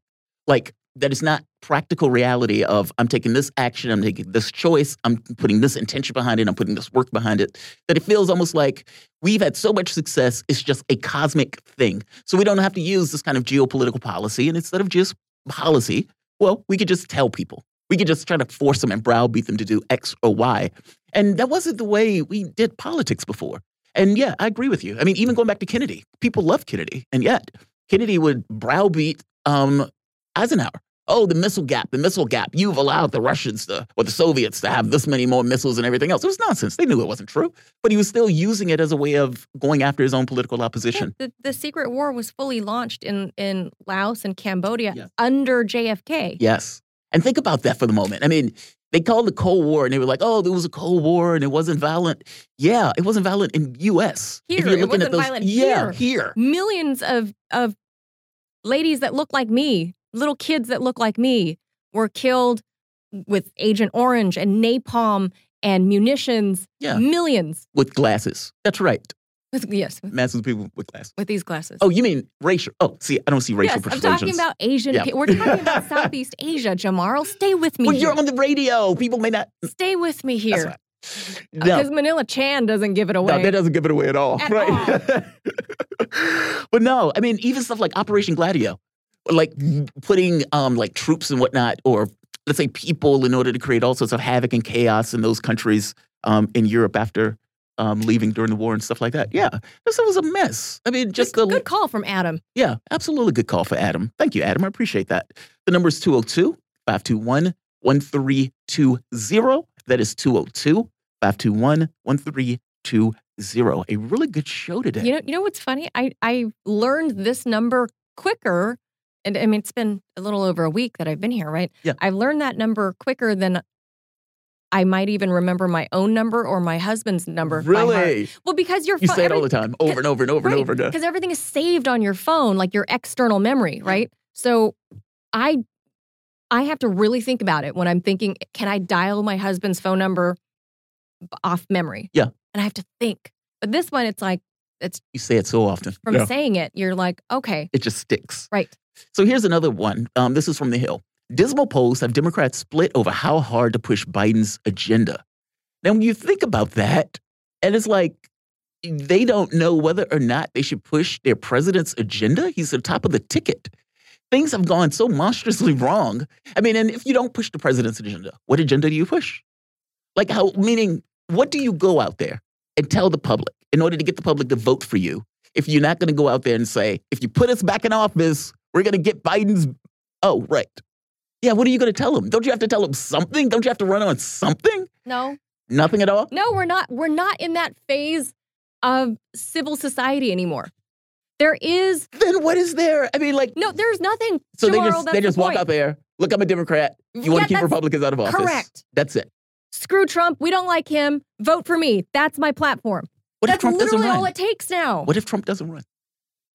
Then I don't know. See, but it doesn't matter. Then they're just the new boogeyman is the guy with the R or the gal with the R behind their name. So basically, Hillary Clinton 2024. It just doesn't matter. It doesn't matter what horrible deeds you've done in your past career, as a career bureaucrat and politician. Yeah. It doesn't matter. You don't Cuomo have 2024? You don't have to have a platform. Cuomo 2024? Ugh. I'm to a lot of ugh. Honestly, we were talking about this. I really do think Clinton will come back. You really think that? I really think that. Because if you think about it, they keep saying it's her turn. All of these Democrats, from their standpoint and their framing of the world, she was cheated by the Russians. It would stick it to Vladimir Putin if Clinton came back and was, poke him in the eye. It would just poke him in the eye if Clinton could win the presidency. I mean, this is the way they think, and they frame this stuff in their heads. The Trump-Russia stuff wasn't a psyop. That stuff was real. I mean, if you ever have the chance or the unluxury, there's a different word for it, but that's the word that came to mind. The unluxury, I'll go with it, of meeting any of these people. They are insane. They are insane. They're narcissists. Oh, we got one more caller to squeeze in. Oh, our friend, I believe it's our friend David in South Carolina. Hi, David. Hey, good morning. Good morning. How are y'all? Morning. Better that you're with us, David. How you doing this morning? exceptionally good show this morning, like you were saying. I don't know what it was, but it was really good. Thanks, man. Obviously, it was y'all. But I wanted to touch on the just lack of historical knowledge that most people in the United States, definitely in the West, are. For example, Laos is the most bombed country in history. And like you were saying yesterday, and that was a great caller. I forgot his name. James Bradley. Yes, him. He was great. Y'all should definitely try to get him on as a regular if you don't, that he was great. But yeah, I mean, I remember there was an article a couple of years ago that came out that the U.S. dropped around 160 million tons. It was every 8 minutes for 24 hours for 8.5, almost 9 years exactly, that B-52s and C-130s carrying whole plane loads of munitions. Every 8 minutes, there were drops in Laos. I have 2 family members, nuclear family members, who were killed in those drops. So never forget. Yeah, it's just astonishing. It's astonishing, seriously. Yeah, wow. We don't know history. I just now thinking about it. It's just horrible. But y'all have a great rest of your day. Sorry for ending that on a bad note. But love that you know history, David. Thank you. Absolutely love that you know it. And that is a good note. I'll take that as a good note. I'll take that there's hope out there that people might actually bother to learn history and be like David in South Carolina. South Carolina. But guys, I want to thank all of you. I want to thank our producer. I want to thank our engineer. I want to thank my co-host, Manila Chan. My name is Jamal Thomas. I want to thank all of you and the callers. Always great. And the Rumblers, that's right. Smash that Rumble button before you leave. But you guys are listening to Fault Lines. Thomas, Manila Chan, you guys have a phenomenally good day. We'll see you in the morning. Adios. Fault Lines.